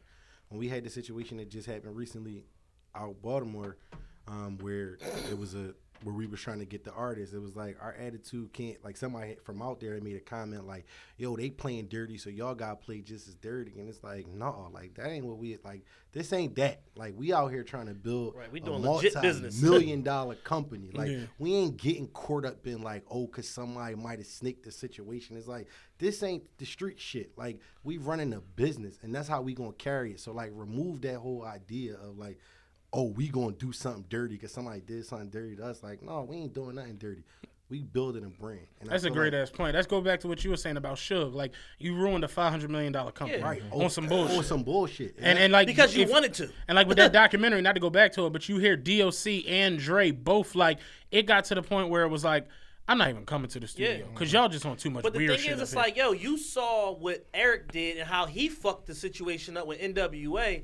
And you took it to another level by introducing violence to it on top of the bad business. Yeah. Like, so it's just like, yo, it's like everybody's making money. Y'all doing tens of millions in billing every single month. And you just want to have 1 million Rampart police officers and Bloods up here beating niggas up, pissing on people. Like, always why? People. What's up with y'all? Like, why? What type of... real quick.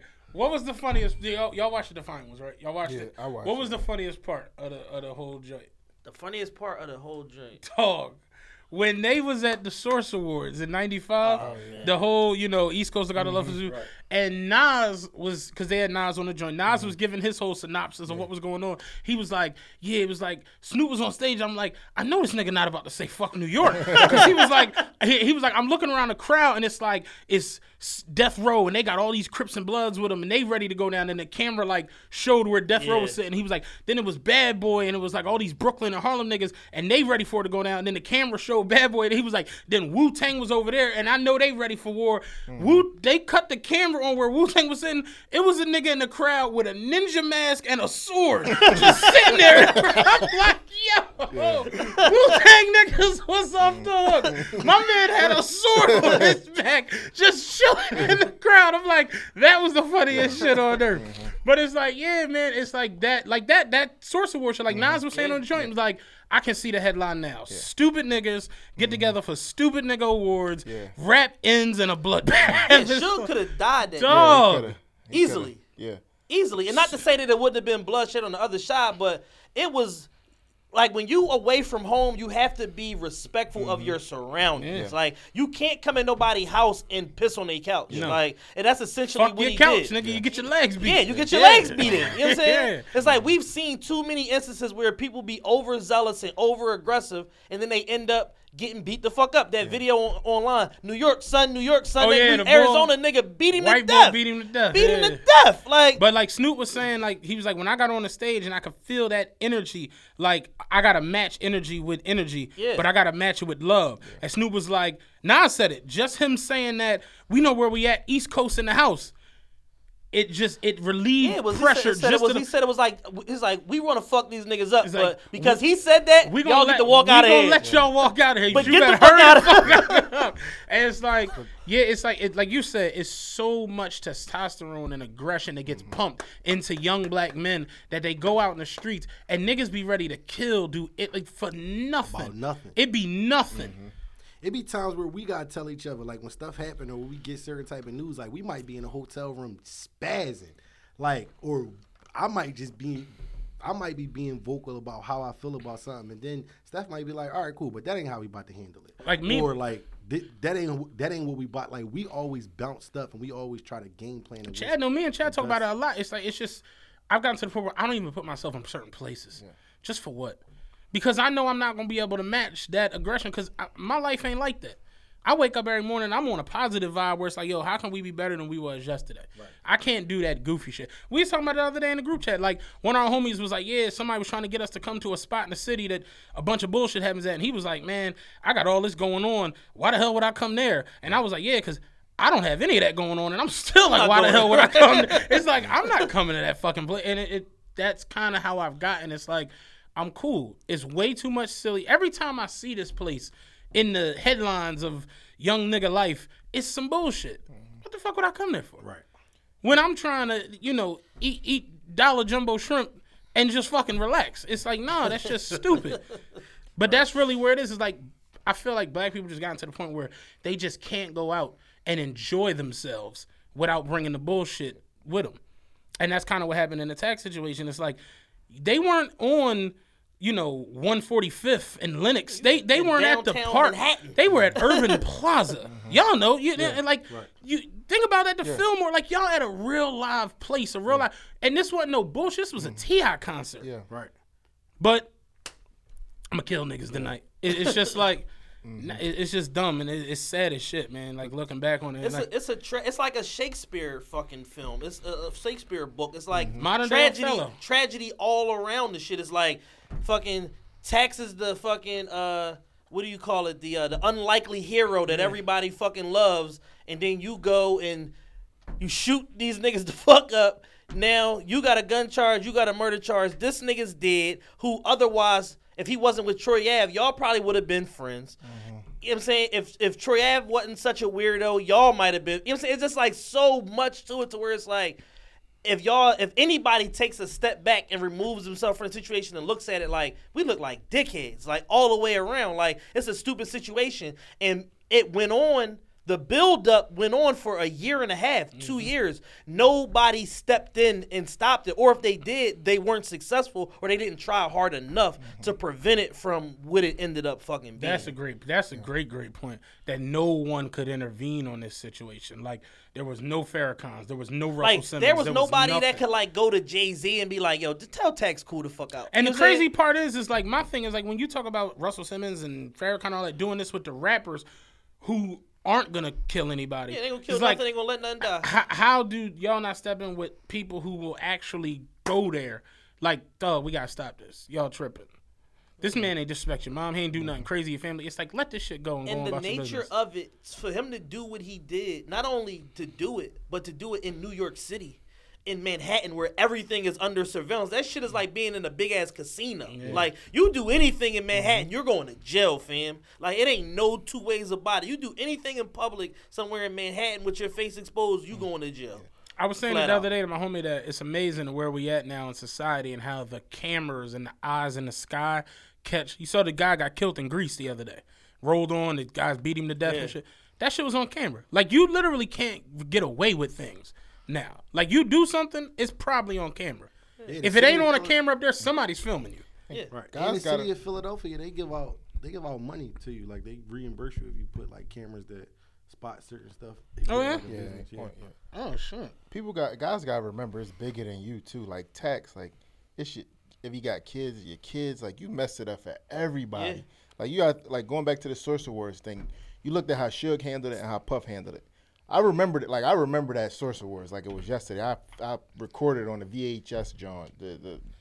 I had it. But Puff went up there and he like, listen, I'm a positive black man, and he went through his whole thing like this ain't about no East and West thing. And you look at how his career went, and Suge was on his thug shit. You gotta take the high road. Like they was in New York. Puff could have got up there like Puff could have straight been like stone him. Yeah, and it was going down. Yeah. So you gotta be more focused. And think about it.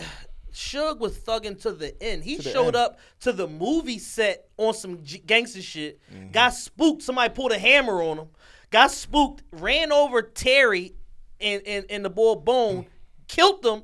And skirted off, and now you about to do 30 years in jail for a fucking double murder. One thing I thought was interesting was the fact that you never really hear Dre call Suge names or Yeah. talk bad about him. But to hear Dre like on this part fucking 4, idiot. like this fucking idiot, it's like we having Compton Day. Everybody the fuck here. Kendrick here, Game here, I'm here, Cube out here. Everybody the fuck out here. You show up on some gangster and shit. you show up on the bullshit. And it's just like, dog, like for what? And you gotta respect Dre for getting out of that shit too. Like he ain't care. Dre Like, walked some away guys from would've been- 2 multi-million-dollar situations with nothing. Yeah. Like, I believe in me. I'm going to figure it out. His lawyer said, Dre, you own half of Death Row. You could get millions out of this. He said, I don't want nothing. And he took the high road and look at what he built. You know what I mean? So you gotta take the high road on that stuff. If man. anything, this should show listeners like that you can always make a decision. Like I'm gonna be positive or I'm gonna be on the bullshit. Yep. The bullshit might get you some claim. Motherfuckers might be, oh, he a real nigga. They're gonna be dumb. But you go on the positive road, yo, the flip side, never know where you could take it, dog. It's like I just feel like us as black people have to stop with the dumb shit. We have to stop glorifying it. We have to stop looking up to it. We got to stop sharing it on social media. Stop sharing it. Stop talking about it. Stop praising it. All that shit. Yeah. It's like you supposed to make motherfuckers like you the oddball. You the out like you on some other shit. But motherfuckers now it's like they see somebody on some other shit and be like, I like that nigga. Right. No. Nah. And it pushed the culture further back for like even things that we doing, right? Like bingo. We going to these venues and we telling them like we trying to create a dope experience and we want in the artists that we booking, every artist that we've had thus far has been black. It's like so yeah, although we bringing all different types of crowds out, like we don't need them looking at a Troy Ave situation or the Techstone situation and feeling like, you know, we might not want to do urban shows. Yeah, ain't that crazy? Like you even see people now deteriorating from the urban shows. Like we kind of one of the only boutique style concert promotion companies around. Like other than the major companies, nobody else is really. It stinks because there's just so much bullshit that comes with dealing with. You know, we was talking about a couple shows ago, nigger night at the club. Like it's just so much bullshit that goes into that, and it's messed up because we just was talking about. Our culture is the shit. Like the hip hop culture is the truth, but. Couple dumb niggas will ruin it. And the problem is, when niggas get upset, we don't fight, we shoot. Yeah. We fight first, shoot right after that. Yeah. So it's like, if I can have my safe college night with, you know, no offense, a bunch of white boys and college age people, and the worst is gonna happen, they gonna get too loaded on Bud Light, and they might fight for 10 minutes, and then it's fucking over. And they gonna duke it out. Yeah, they gonna duke it out. But that's gonna be the end of it, and they might leave in the same car for all we know. I was in Kavanaugh's one night. Them white boys started rumbling. We didn't move from our, and this is just how crazy it is. We in there, it's me and about 4 of my homies. We all black. White boys start rumbling. I mean, mixing, throwing chairs at each other. We didn't move. We just was watching it. Right. Because we know it's It ain't us. It's not us. But you know it's not going past. Yeah. Them chinos ain't nobody got no hammers in them. But it's like, if that's young black If dudes. Raheem and Tyron get into it, they're going to shoot this whole shit up. People that don't got nothing to do with it. Cook dead. Crossing guard dead, ice cream man like down the dead street ass, dead. a nigga walked in Burger Lane a couple months ago and shot the cook in the chest. That's crazy. Over some shit that a rapper did. Why does the cook gotta die over some shit that a rapper did at a bar on the other side of town? Yo. This is why nigger night is not happening. It's banned. This is why. Y'all don't know how to hit. Y'all won't pick up a book, but you'll pick up a gun. This is the problem. I was gonna come to nigga night, but nah, I'm chill. I'm gonna go in the house, man. I'm cool today. That's fucked like, you up. might lose your life, and it don't have nothing to do with you. And that's the saddest part, honestly. How old are you, man? 29. Oh yeah, young. How old are you? 36. Yeah, it's like we all same age, and it's just like. Y'all know, because we from this thing. Remember where it was like you could literally go places and it just wasn't no dumb shit? You like sure. the looming thought of that just wasn't there. But now it's like, I'm at a cookout too long. I'm like, I gotta get out of here. It was just certain places that you knew wasn't nothing going to happen. Yesterday, my man Sneaker Pimp, he was at a cookout. He was like, "Yo, cookout lit. This show rolling." His next tweet, like 23 minutes later, was like, "All right, somebody just walked out here in a hoodie. It's time for me to get the fuck out of here." Like, yo, it's 92 degrees, but this nigga got a hoodie. Got the ooh-wop in the hoodie pocket. Like, that is always looming. That is some bullshit going to pop off. So it's like, man, I went to the pit for basketball games like 3 summers ago. Went to 2 times I went, beginning of summer, end of the summer. The result, both times, I had to run. And duck for cover. Both times, nigga pulled a K out one time, and nigga pulled a 40 out the other time. And I'm just like, yo, I'm not coming here no more. I'm grabbing my cousins, like trying to. I remember I used to coach summer league games. I remember it was like 6 games that night. We had the last game, and I was standing in front of my bench, and my man Zach, who I had it was 18 and under. Zach was like 32, but nobody knew.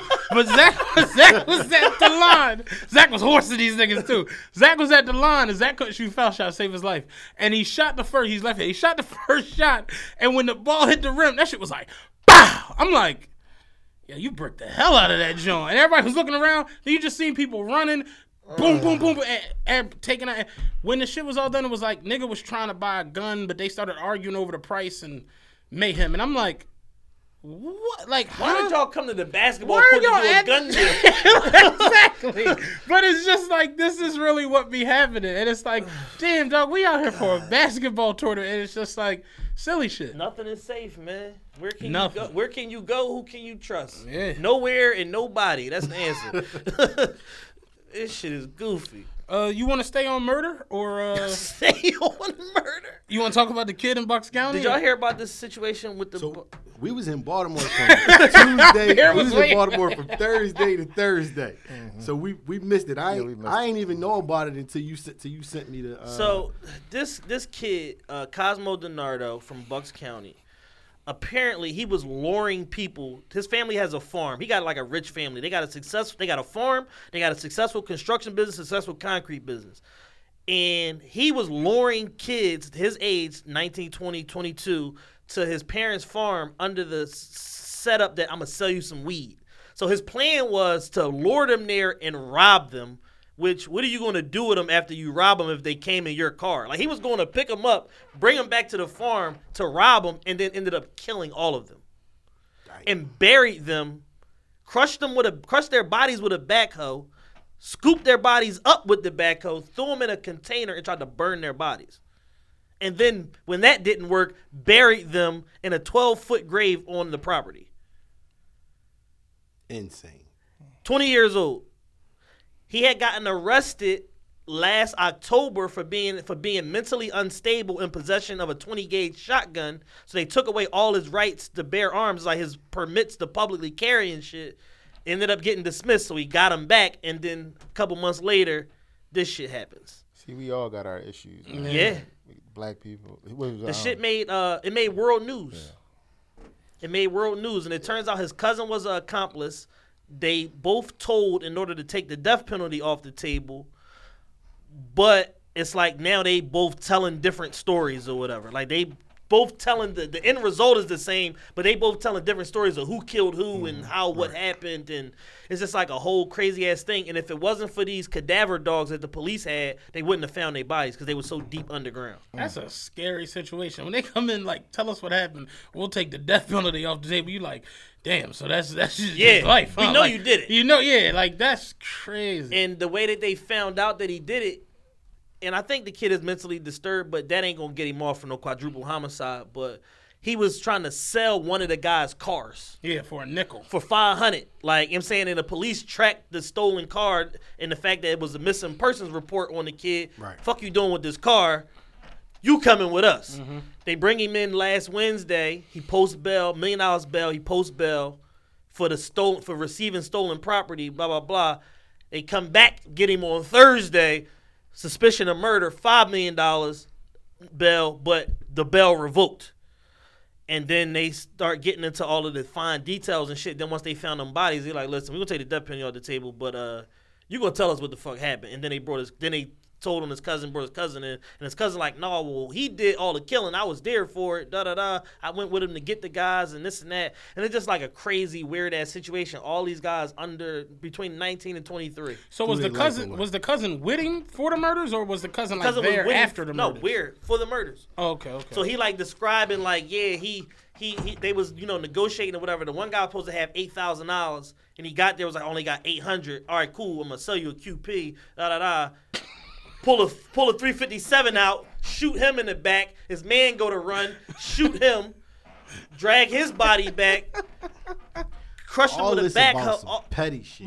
about nothing. If your parents had $1 million to post bail, you shouldn't be trying to rob nobody about a quarter pound. That shit is the y'all saw the craziest Wash. shit to me. Remember the Wash? Snoop and Dre. Yeah. The movie. You just said that he told him he had 8,000, but he showed him he had 800. Remember when the boy was trying to sell with the Yeah, weed he's to Snoop? like all of this. Like, what, I give you what all of this for what was it, $5,000? Yeah. I got yeah, it was $5,000. He's like, right? man, I got about $600. He's like, I got no motherfucking $5,000. I got $600 trying to spend. He's like, okay, you can have everything here for $600. He's like, I rode here from Humboldt County on this scooter. That nigga started, look, I'm not selling you weed. Snoop was like, what? He was like, I'll sell you the bong and the weed is free. That way I'm not dealing. Like, what the fuck? But yeah, true story. It's like, yo, your family got $1 million to put up for your bail. Why are you out here killing And they would have put up motherfuckers? they would have put up the $500 for the other bail if they wouldn't have revoked the bail, but they said it was a flight risk. Yeah. So like, they just why started, the fuck is you at? That's mentally challenged. There's no way around it. Like, he's clearly nuts. Yeah, he's still gonna get 80 years though. That's for sure. Yeah, he ain't never come home. He never come home. Did they say he was on medication or some shit like that? He ain't on no medication, so that's probably the whole thing. It's like neglect. Was he supposed to be on I medication? think he probably was never diagnosed. But the whole reason why they took him to trial for the shotgun shit, because it was a legally purchased shotgun, but they saying like, yo, you got a history of mental illness. What the fuck you doing with a 20 gauge shotgun? Yeah. You can kill everybody in this motherfucker. Like, you need to be out of here, dog. That's fucking nuts. Yeah, and it made world news. Like, somebody called me. I was already following it locally, and then somebody was like, yo, it's about to come on world news 6:30. Cut the news on. And then they seen it, and they was like, they still haven't figured out the motive yet though. So it's just like he like piecing them like information or whatever, but they still don't have the motive as of, you know, why he even started the whole. You don't have no weed for sale. Like, why did you come up with this? Like, yeah, when a nigga who don't got weed call you like, yo, you trying to buy a pound? It's like, you gotta be like, no. Like, what the fuck? It just amazed me though. Like, alongside this concert promotion company that I have, I'm also a dean of students, and that was interesting when I found that out. Yeah, and he was like, yeah, Mir's a dean at the school. I'm like, what Mir? And he was like, Mir. I'm like, only Mir I know is Dope Show's Mir. He was like, yeah. I'm like, yeah, like it's a hell of a juggle. Yeah. But it's just crazy to me when I hear, like, even just hearing Chad tell the story is like, other cultures, they go right to that, but they don't talk about the trauma and the shit that we go through as kids. Like, that shit fuck you up mentally too. Like, we naturally aggressive. We naturally go through things, but the moment like, a white kid go make up a story about selling weed and do some shit, is like, yo, he mentally ill. It's like, but they don't consider those same things. Like, I see it every day. So many of our kids is affected by these same things. Like, I got kids in my school that watch their dad get killed in front of them. Like, watch him take his last breath. You don't think that that's going to affect his entire life? But it's like, the moment we get caught up in some shit, they like, oh yeah, we sending him away forever. Throw the book at him. Yeah, the death penalty never come off the table. But it's like, oh, you mentally ill because of all this other bullshit. Like when that It's kid just from crazy. Stanford. Yeah, you're absolutely right. He ain't lying. When that kid from Stanford raped that black girl behind the bleachers, she passed out. Well, she wasn't black. No, they said they tried to make it seem like these kids witnessed a crime that DiNardo's drug dealer committed and offered to erase a debt he owed in order to stop the case from proceeding. What the fuck? So, holy shit. So this is so somebody put him up. So just basically somebody put him up to this in order to clear his debt. So he didn't get killed. He got to kill them. What the fuck? Yeah, it's like what the fuck is going on in Bucks County? Like, yo, Bucks County, what's going on right now, yo? Like, God damn, y'all listening to too much motherfucking early 50 Cent, man. Y'all playing games. Y'all taking this shit super duper deep and serious. That playing game shit always fucks me up. Yo, man, a quadruple murder? Yeah, to clear a debt. To clear a debt? How much money how much did you he owe? Yo, I never told this story before. Listen, right? My man is a fucking scumbag. I'm not going to say his name, but he's a fucking scumbag, right? This motherfucker made me pretend to be his bookie and act like I was told me this story. Act like I was going to kill him if he didn't pay a gambling debt to defraud his family out of his trust fund. Yeah. Yeah.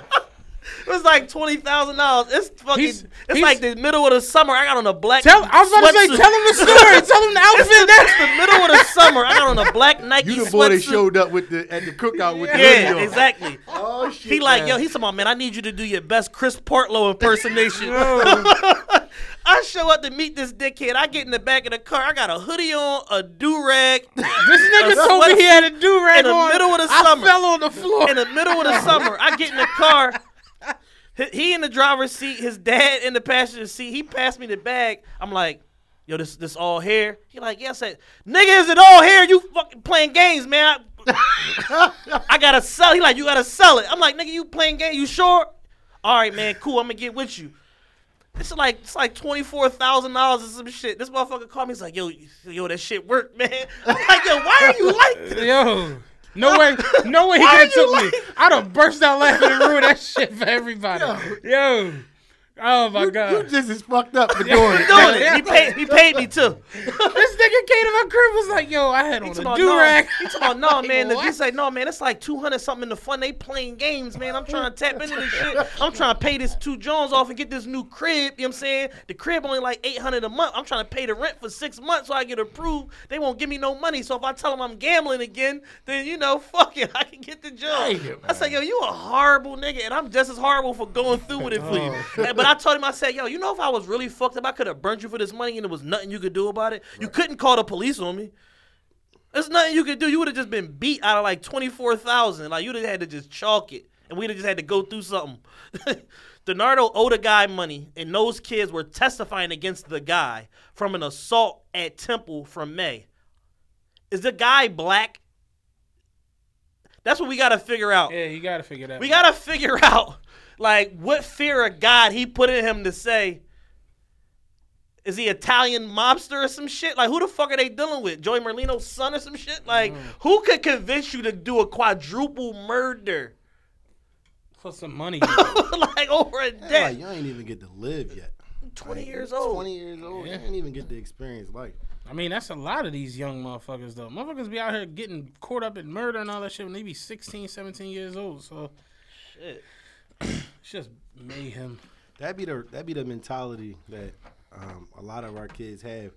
So another through my sitting pretty business, we had I employed 7 my students, and we talk all the time about different stuff, and their perspective be more on that. Like, yo, I'm willing to die about that, or this person burnt me for $300. Like, they gotta go.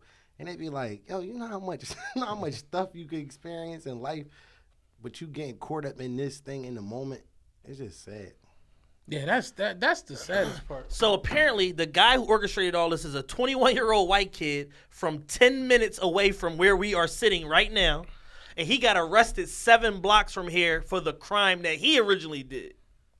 Got in contact with Cosmo. Yo, these kids testifying against me. I fucked them up, whatever the fuck. Fucked some guy up down Temple a couple months ago, and I need you to kill all of them.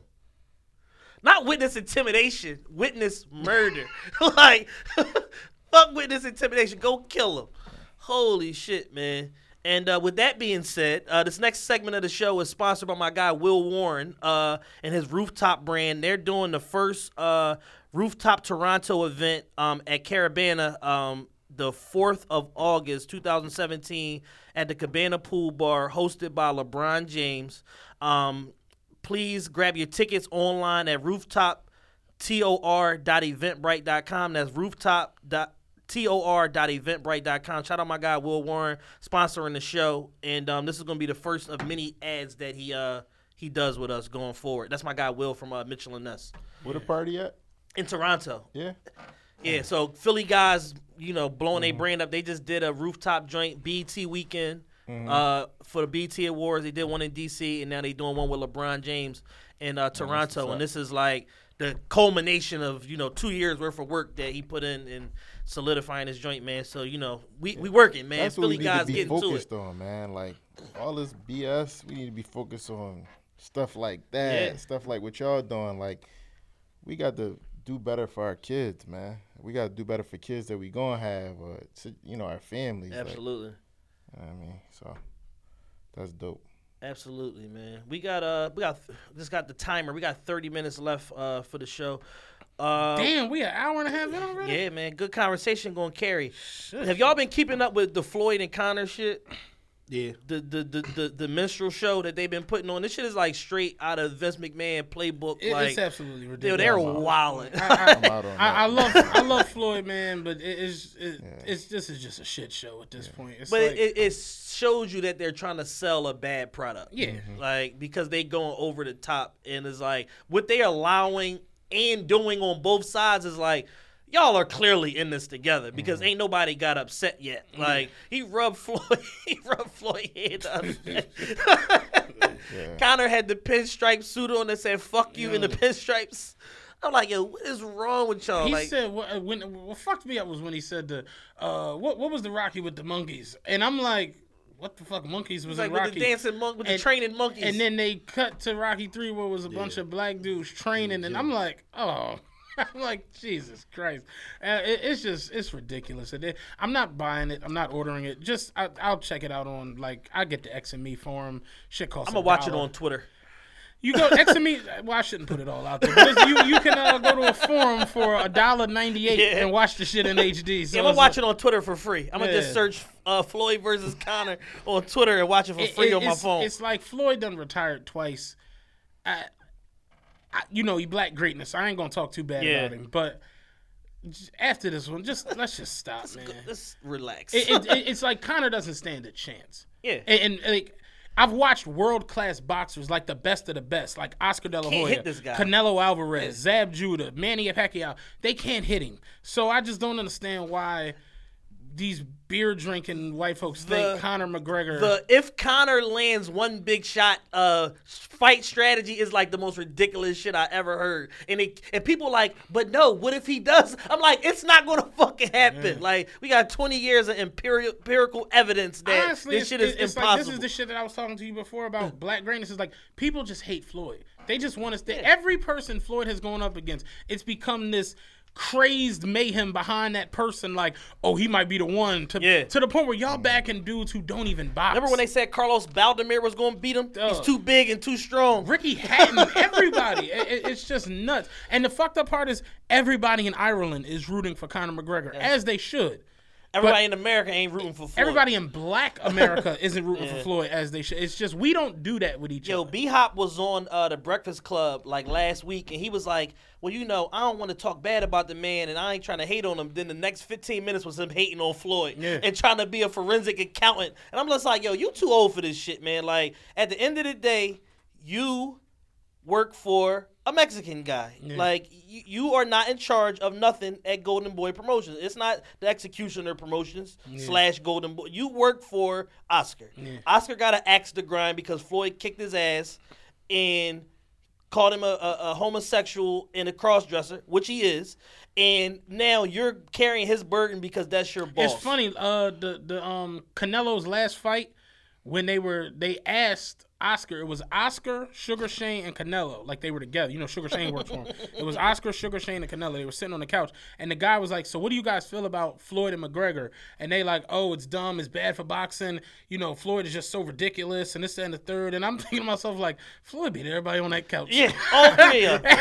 Just like, Floyd really beat everybody on that couch. And if Floyd would have said, hey, Oscar, we're going to find a way to cut y'all in 20% of the gate in the pay-per-view, you'd have been there with bells on. Yeah, real shit. He'd have been like, yo, you got to wear your bustier that you wore in them pictures. You would have wore that shit to get a piece of the action for this motherfucking fight, because at the end of the day, it's ridiculous, but it's going to ring the cash register. They charging $100 for pay-per-view, and you bringing together the two biggest combat sports in the world. Like, people are going to watch this shit. It's going to do numbers.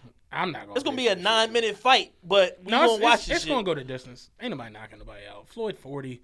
Bull's not going to hit him. Nobody's knocking each other out. Floyd going to win the fight easily.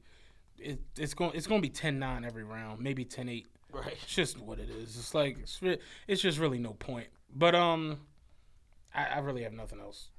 I'm nothing over. else to add. I'm over. I'm literally over. I'm just waiting for the shit to be done. Y'all weird. People are threatening the chick Angie in real life. You seen that shit? Power, yeah. They said she has to turn off her Instagram comments every now and then because people get so crazy, and she's received death threats. It's like, yo, It's a scripted drama. It's play. It's like, why y'all gotta be so fucking weird? I don't understand it. That's simple shit though. You want to go into a bigger y'all weird with the whole issue of e-begging has popped back into the culture. We did a show here, the age of e-begging, months and months ago. Yeah. It was one of our first shows that we did, one of our first like TRP originals that we did here, and we talked about people who should have other means to accomplish things outside of going to the internet asking strangers for money. But it keeps popping up again. So, like, the example that we gave was Kylie Jenner's best friend put up a GoFundMe. This is the last time we talked about it. Put up a GoFundMe for her dad's funeral, $25,000. Your best friend is worth $60 million. Why the fuck are you asking people that follow you for $25,000? And then when she hit the $25,000, she raised it to a bean. So, like, this is the games that people playing on social media with fucking GoFundMes and shit like that. And last night, this chick on Twitter, I'm not gonna say her name because she doesn't sponsor the show. Yeah. And she had at the time roughly 115,000 followers or whatever. And she goes on Twitter with this whole sob story and says, "Hey guys, my car got towed tonight by this quote unquote company that's known for scamming, and it's $250 that wasn't in my budget, and I really have to get my car back because I have things to do. So if you guys could just hit my PayPal here with some money that goes to the $250, it would be greatly appreciated." And naturally, Twitter fucking lost it because she's one of them men are trash people who every single day, and this is why men are trash, and this is and just very abusive the way that she interacts with people on social media, and then in your time of need, you go to social media and ask for money. I said it's the simple fact that you're on social media calling people poor and broke, and telling them that their lives ain't shit. But then when this pops off, you need a $250. That's not nobody budget. I don't think any human. I don't think you go out tomorrow like, yeah, I'm gonna get my shit towed today. Like, I don't think anybody is set out to do that. So it happens. You as an adult, you deal with the shit. Your shit gets so. You remember when my shit got booted? Yeah, I was on South Street a week ago. $1,000 boot. My shit got booted. I went down there. I'm like, yeah, I took a little. I think I had like $900 on me. I'm like, I'm gonna pay for this boot, nut ass tow fee, pay these tickets, get out of here. And I go to the lady, and she was like, yeah, do you want to talk about a payment plan? I'm like, I don't need no payment plan. I'm just paying straight out. She pulled the shit out. Was like, yeah, you owe $3,400. I said, where the fuck the payment plan lady at? The fuck? That payment plan shit you was talking Where about? the payment plan bitch at so I can talk to her? Where is Scratch? Where is Scratch? These motherfuckers started pulling up tickets from 87. I'm like, I was born in 84. How the fuck I got a ticket from it? It was they pull up every ticket on your name. But it's like, yo, you deal with the shit as it comes. My thing is, she posted a joint. All right, yo, I need some money. PayPal me. Da-da-da-da. Some random stranger, because you said this shit to 100,000 random fucking people, was like, yo, don't you got a dude? And she was like, yeah, it's not his responsibility. I'm like, the fuck? Well, how is it our responsibility? How is it Twitter's responsibility? He's sticking dick to you, and it's not his responsibility. That was but it's somehow our responsibility. That was the part that had me. And it's like, somebody today hit me, and they was asking me about it, and I'm like, I said my little piece of it, and she was like, so you against crowdfunding? I'm like, no. Crowdfund when you trying to feed the homeless. Crowdfund when you want to put coats on fucking kids in the winter. Crowdfund when somebody in your family has a crazy medical emergency or something happen, and they need to start a rec center that's going to give back to these crowdfund. Kids. Don't crowdfund when you get a parking ticket or because you need hella hats. don't crowdfund for silly shit that go on in your life. Right. You know what I'm saying? Yo, my barber fucked my cut up, and I ain't got another $20 on me. I need somebody. I need to get a fresh baldy. I need another dub. Like, motherfuckers, everything counts. Motherfuckers literally have gotten to the point where they run to the internet for anything. My shit got booted. I remember you bought me a couple because I'm like, yo, I don't got $3,600 right now. Come down here, Chad's like, here I come, fuck it. And it's just like, yo, I would take out a payday loan with a $2,900% interest rate. I mean, a 2,900% interest rate. Before I go to the timeline, like, yo, because I don't have a heart. I don't have a moxie to go on my timeline like, listen, y'all like these jokes? Because that's the tip she was on. That was her whole come off. Like, I give y'all all these tweets. I give y'all all this information. Give y'all these fire tweets. Yeah, I give y'all all time these to pay up, pussy.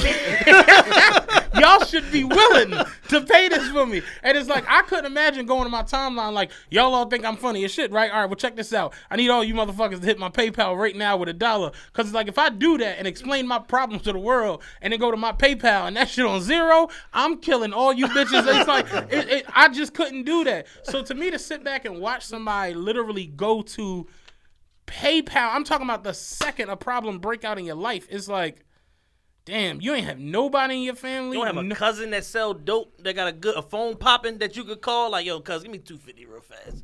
In the words of Chad, you ain't no one to sell no pussy to real quick to get $250. It's insane watching it go down. That was my joint. Like, I'm not against crowdfunding, but like we talked about here on the Age of E-Banging, it's not crowdfunding that we're against. It's the fact that people have gotten to the point where they use it for any and everything. It's use and abuse. It's insane watching the shit go down. So and she tried to make sense of it today, like I said, y'all should be willing to help me out, and you know, I had paintings in the car that I'm just like, yo, just no, beat it. And Tariq Nasheed sent her $250. Yo, when Tariq Nasheed said on behalf of Ashley Hotep Twitter, I want to send you this $250, because him and her been beefing for forever. And it's just like, yeah, it was a whole mess. Like, Twitter was in shambles for this shit. And it's just, I think people have literally gotten to the point, well, he says all the time, like women, like a man's money is disposable income. And motherfuckers really act like that. Like, and you supposed to give it to me. Like, you have an issue, that's your issue. Yo, girl, listen, real quick. Girl asked my man the other day for $1,500. She knew him for like 8 days. And I know the girl. She got a good damn chick. She got a pretty good job. Like, she fucking like an auditor. So she makes good money. Straight asked my man for $1,500. I said, bro. He's like, I don't even know. He was so offended. He said, I don't know how to respond to this. I said, well, you got to figure out, you know, was she asking you because she genuinely needs it? Was she asking you to offend you? Or was she asking you for you to leave her alone? Because that's a woman thing, too, that they do. I mean, ask this motherfucker for a high sum of money, and if he give it to me, give it to me. And if he don't, then he just leave me alone, and I'll be done with him. I see women posting that a lot. Like, you want to get rid of a nigga, ask for some money. And I'm like, well, I don't. Just get rid of it. Or just be like, ain't working. Or just be an adult. It blows my mind, because it's like, there's a woman in my life who I'll give anything to. Right. But I don't know you, bitch. It's like, that's the issue we have in here. We got good news and we got bad news. We got good. What you want first? The good or the bad? It's like, that's the issue, is that motherfuckers will do that, like you said, 8 days in. I told you, my man, the bitch asked him for a purse that cost $2,500. He's like, all right, well, what's your last name? Like, let's start with the basics before we start going into me buying you $3,000 bags. How'd you end up single with 2 kids? Let's talk about your background a little bit. Big Ricky said something yesterday at the cookout. He was like, I was gonna come to that. Shout out Rick Moore. I work with his pop. That's that's Rick, my man. He was like, he was looking at all. He was checking out everything that was moving around the cookout. He was like, man, but you know, I ain't really striking on nothing, because 10 minutes of fun that I'ma have ain't gonna be worth the 3 years of headaches that they gonna bring to me. They gonna be asking me for all type of bullshit in the first week, and that's how it be. Like, who was saying this? Big Rick. Senior. I'm gonna smack the shit out of Rick. Hey, man, I can't believe it. That's how man. Rick fucks me up, man. Oh, shit. But, I mean, you got anything else you want to talk about? Stop asking strangers for money on the internet. Yeah. If it's not for a worthy cause, at least. Please. We gotta do better. We got any questions? We got 10 minutes left. Let me go into here. Do you think? Okay, this person sent 4 questions. This niggas be bored, man. Do you think Drake's run/wave is slowing down? And do you think Drake could or would make an album like 444?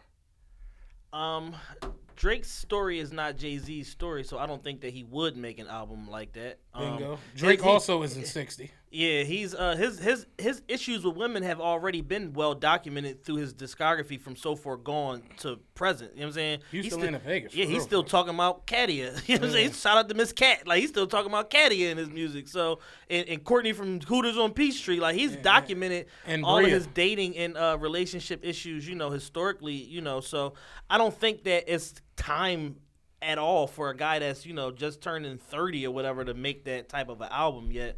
He's, probably had to progress towards that. And, but, Drake always be giving us little jewels, especially relationship-related stuff anyway in his music. Do I think his run is slowing down? A little bit. I think that he's kind of intentionally like slowed down his output to make it more impactful when he does drop stuff, as opposed to just putting out music all the time, flooding. And I just think he probably has a plan for himself that he probably want to rule the winter, and he just going to take the summer off. That and he's doing a million other fucking things. Yeah. Niggas hosting award shows and every fucking thing else. Absolutely. Are you guys 444 fans? Did you like the album? A lot of albums. I know think you a that's what Jay-Z fan. Yeah, I know that. That's Yeah, I that's love what the culture needed. I ain't gonna go that far, but it's like Don't get me started. I got into a lot of arguments this week over my Jay-Z comments last week. Oh, about the album? Yeah, About I was ready to rumble whoever, but it's like it is what it is. I think the album is good. I think it's very good. I don't think it's great. I think it's good, very good. I give it a B plus, because I can't give a 60-year-old dude a A plus for things that, one, I already have been asking for him to do, and the album to me just isn't long enough, and the production on it is a little like, don't do that. So I do agree with the idea that I would have wanted 2 more songs, but the production on it to me is amazing. That's what carried the album for me. The production's really good. is The songs ain't like it's Smile and 444. I think are very great. The Family Feud is cool. Marcy Me is real good, but the joint with Damian Marley, I was good. All that. I like that joint. I'm good on that. The bars on that song is amazing. I'm talking about the beat.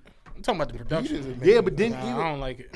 that I kept feeling like, yo, Hove don't really got nothing that you could translate to like the club or that. I feel like that's that song.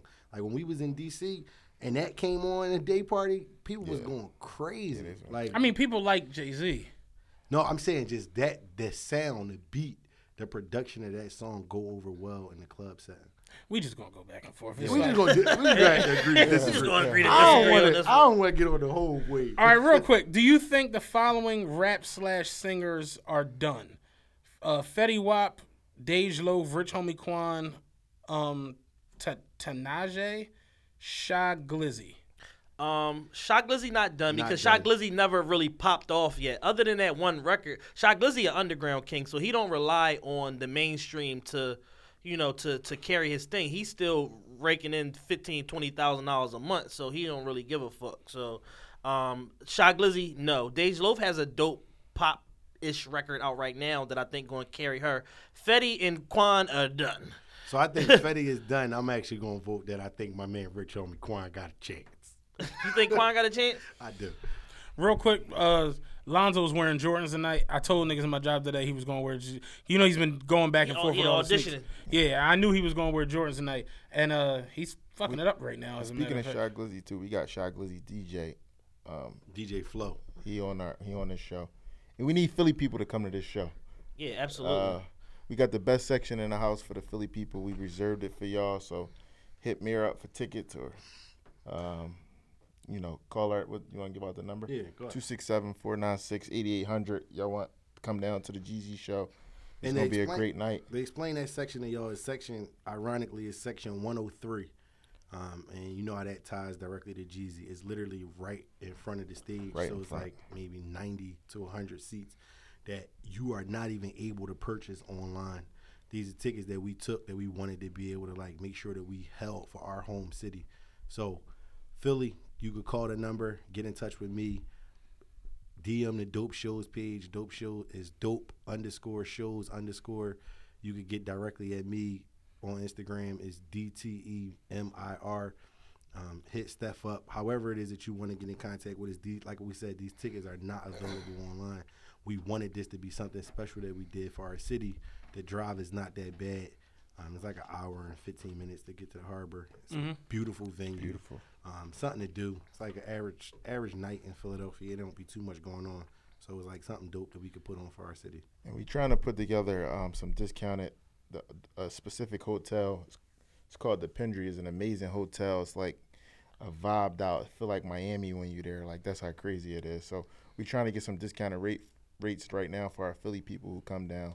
So we should be announcing something about that soon. That's what's up. Yeah. I need that. We didn't even pop the champagne. Oh yeah, let's get to that now. Yeah. We got any more questions?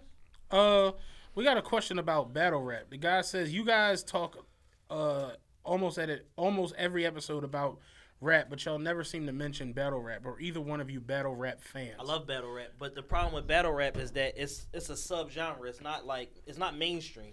Yeah. Mainstream people watch it and participate in it, but it's not like a mainstream thing. So I don't want to be on here giving like obscure references to like battle rap shit and it don't connect to the audience. So it's like I try to like curtail like my Loaded Lux and Hollow the Don repertoire, but yeah, I fucking love battle rap. I watch this shit all the time. I was watching the Saga and Take the Demon last night. So yeah, we gonna pop this champagne in celebration of Dope Show's 4th show and our 500,000 downloads. Man, we appreciate everybody out there supporting the show. Yeah. It's official. Yeah, it's We like need some hand claps. yeah, just add some fake hand claps or something in there. It's like I love battle rap. But like he said, it's like it's not a mainstream thing. I was saying I wanted to go to a battle rap, but then I look in the crowd and I'd be like, nah, I can't go to this joint. It's a lot of. You talking about charged up testosterone? Yo, the whole crowd of them Jones look like MOP. This shit is crazy. Even the chicks, they all look like MOP. This shit is wild. That Billy Dan's a little fake. Oh Lord! All right, Lonzo got 12 points, 5 assists, 3 rebounds, and he's perfect 4 for 4. So in the second quarter, so we're all rooting for Lonzo. Anything else you guys want to add? Y'all gave out the number. The number is 215-496-8000? 8,800. 8,800. I'm sorry. Good ass memory, man. I'm good with numbers.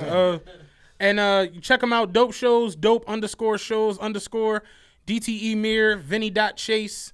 Hopefully y'all sell out. I want y'all to come back to the city with something huge for us. Yeah, we coming for the Wells Fargo. Yeah, we I'm coming speaking it into existence right now. before the year over. We're gonna do an arena. Hopefully, it's the Wells Fargo.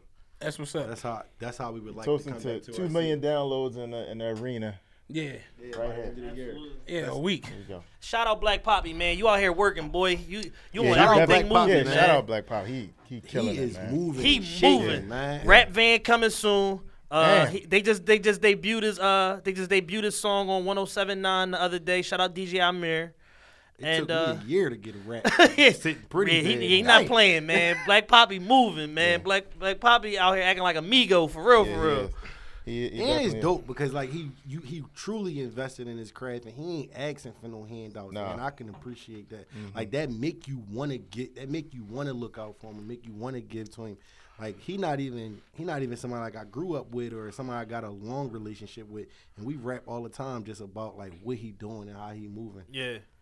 It's dope to see. And the thing is, what people gotta understand, when people see you constantly investing in yourself, that's what's gonna make somebody give you an opportunity. When they see you already doing the work and building your brand, like his followers going up, the likes going up, all the page interaction, all that shit, man. It's dope to see, man. I'm proud to be a part of it. Cause Steph looking for an artist right now. Yeah, we definitely looking for somebody to put a push behind because Y'all trying to sign an artist? not sign, but like manage. Like I feel like the reach we got with these shows like is perfect. Like looking at Sean G, what he did for the Roots, I don't see why we can't do it for somebody. Like Not trying to be maybe funny, not to that level right away, but like eventually, I feel like we can. I always wanted to rap, low key. Yeah. Like that. Like I'm not trying to. Go ahead. Shoot your shot. right now. No, I don't have no raps. Like I need a writer. Like if somebody write for me, I feel like I got the personality and the passion to be a rapper. I always wanted to do the shit, but I need a ghostwriter. I believe in you. Nigga memory is crazy. Real shit. I can remember I know Bone Thugs raps, so it's like you can rap. You can write fast shit, slow shit. I'm cool with all of that. So if I get a ghostwriter, I wouldn't mind like taking a stab at it. Putting a little 5-song EP together, see what it do on iTunes. See where this goes. Yeah, fuck it. Like, think about it. Kanye became a rapper. Yeah. And a very big, successful one. He was terrible at first. And plus, Look at Eazy-E. Eazy-E had to punch his shit one line at a time. Yo, like Cruising down the street. in my 6'4". Yeah. All right, give me 20 minutes. I'll be right back. Be right back, man. We're going to smoke a black. Be right back. Oh, man. All right, so we got another classic show in the books. I didn't realize we did 2 hours. That shit. Hell yeah, that shit flew, man. I appreciate y'all for staying the whole show, man. The champagne, everything. Yeah, that was fly. It's a partnership, man. You know, y'all help us. We help y'all. You know, it's constant support, you know, on both ends. We want this episode to top the last one. Like I said, our viewership been up just in general since the last time y'all was here. And no, we're going to definitely continue to push it. We definitely, moving forward, we're going to still do the hosted show that we talked about. Yeah. So, yeah, with this dope all that's shows in the works, and man. realest podcast ever, this relationship won't ever change. We out. Hey there, ever thought about what makes your heart beat a little faster? Oh, you mean like when you discover a new track that just speaks to you? Yeah, or finding a movie that you can't stop thinking about? Well, get ready to feel that excitement all over again because Amazon Prime is here to take your entertainment and shopping experience to the next level. Absolutely. Prime isn't just about getting your packages quicker. It's about diving into a world of endless possibilities, from the latest releases to exclusive content you won't find anywhere else. And don't even get me started on the music. Prime offers concert specials that will transport you right to the front row. It's like being at the hottest gigs without leaving your living room. I use Prime to tap in with some of my favorite artists' live shows from any and every genre of music. Trust me, Prime is a game changer. It's like having a personalized superstore and entertainment hub right at your fingertips. So why wait? Head over to amazon.com/Prime and start experiencing entertainment like never before.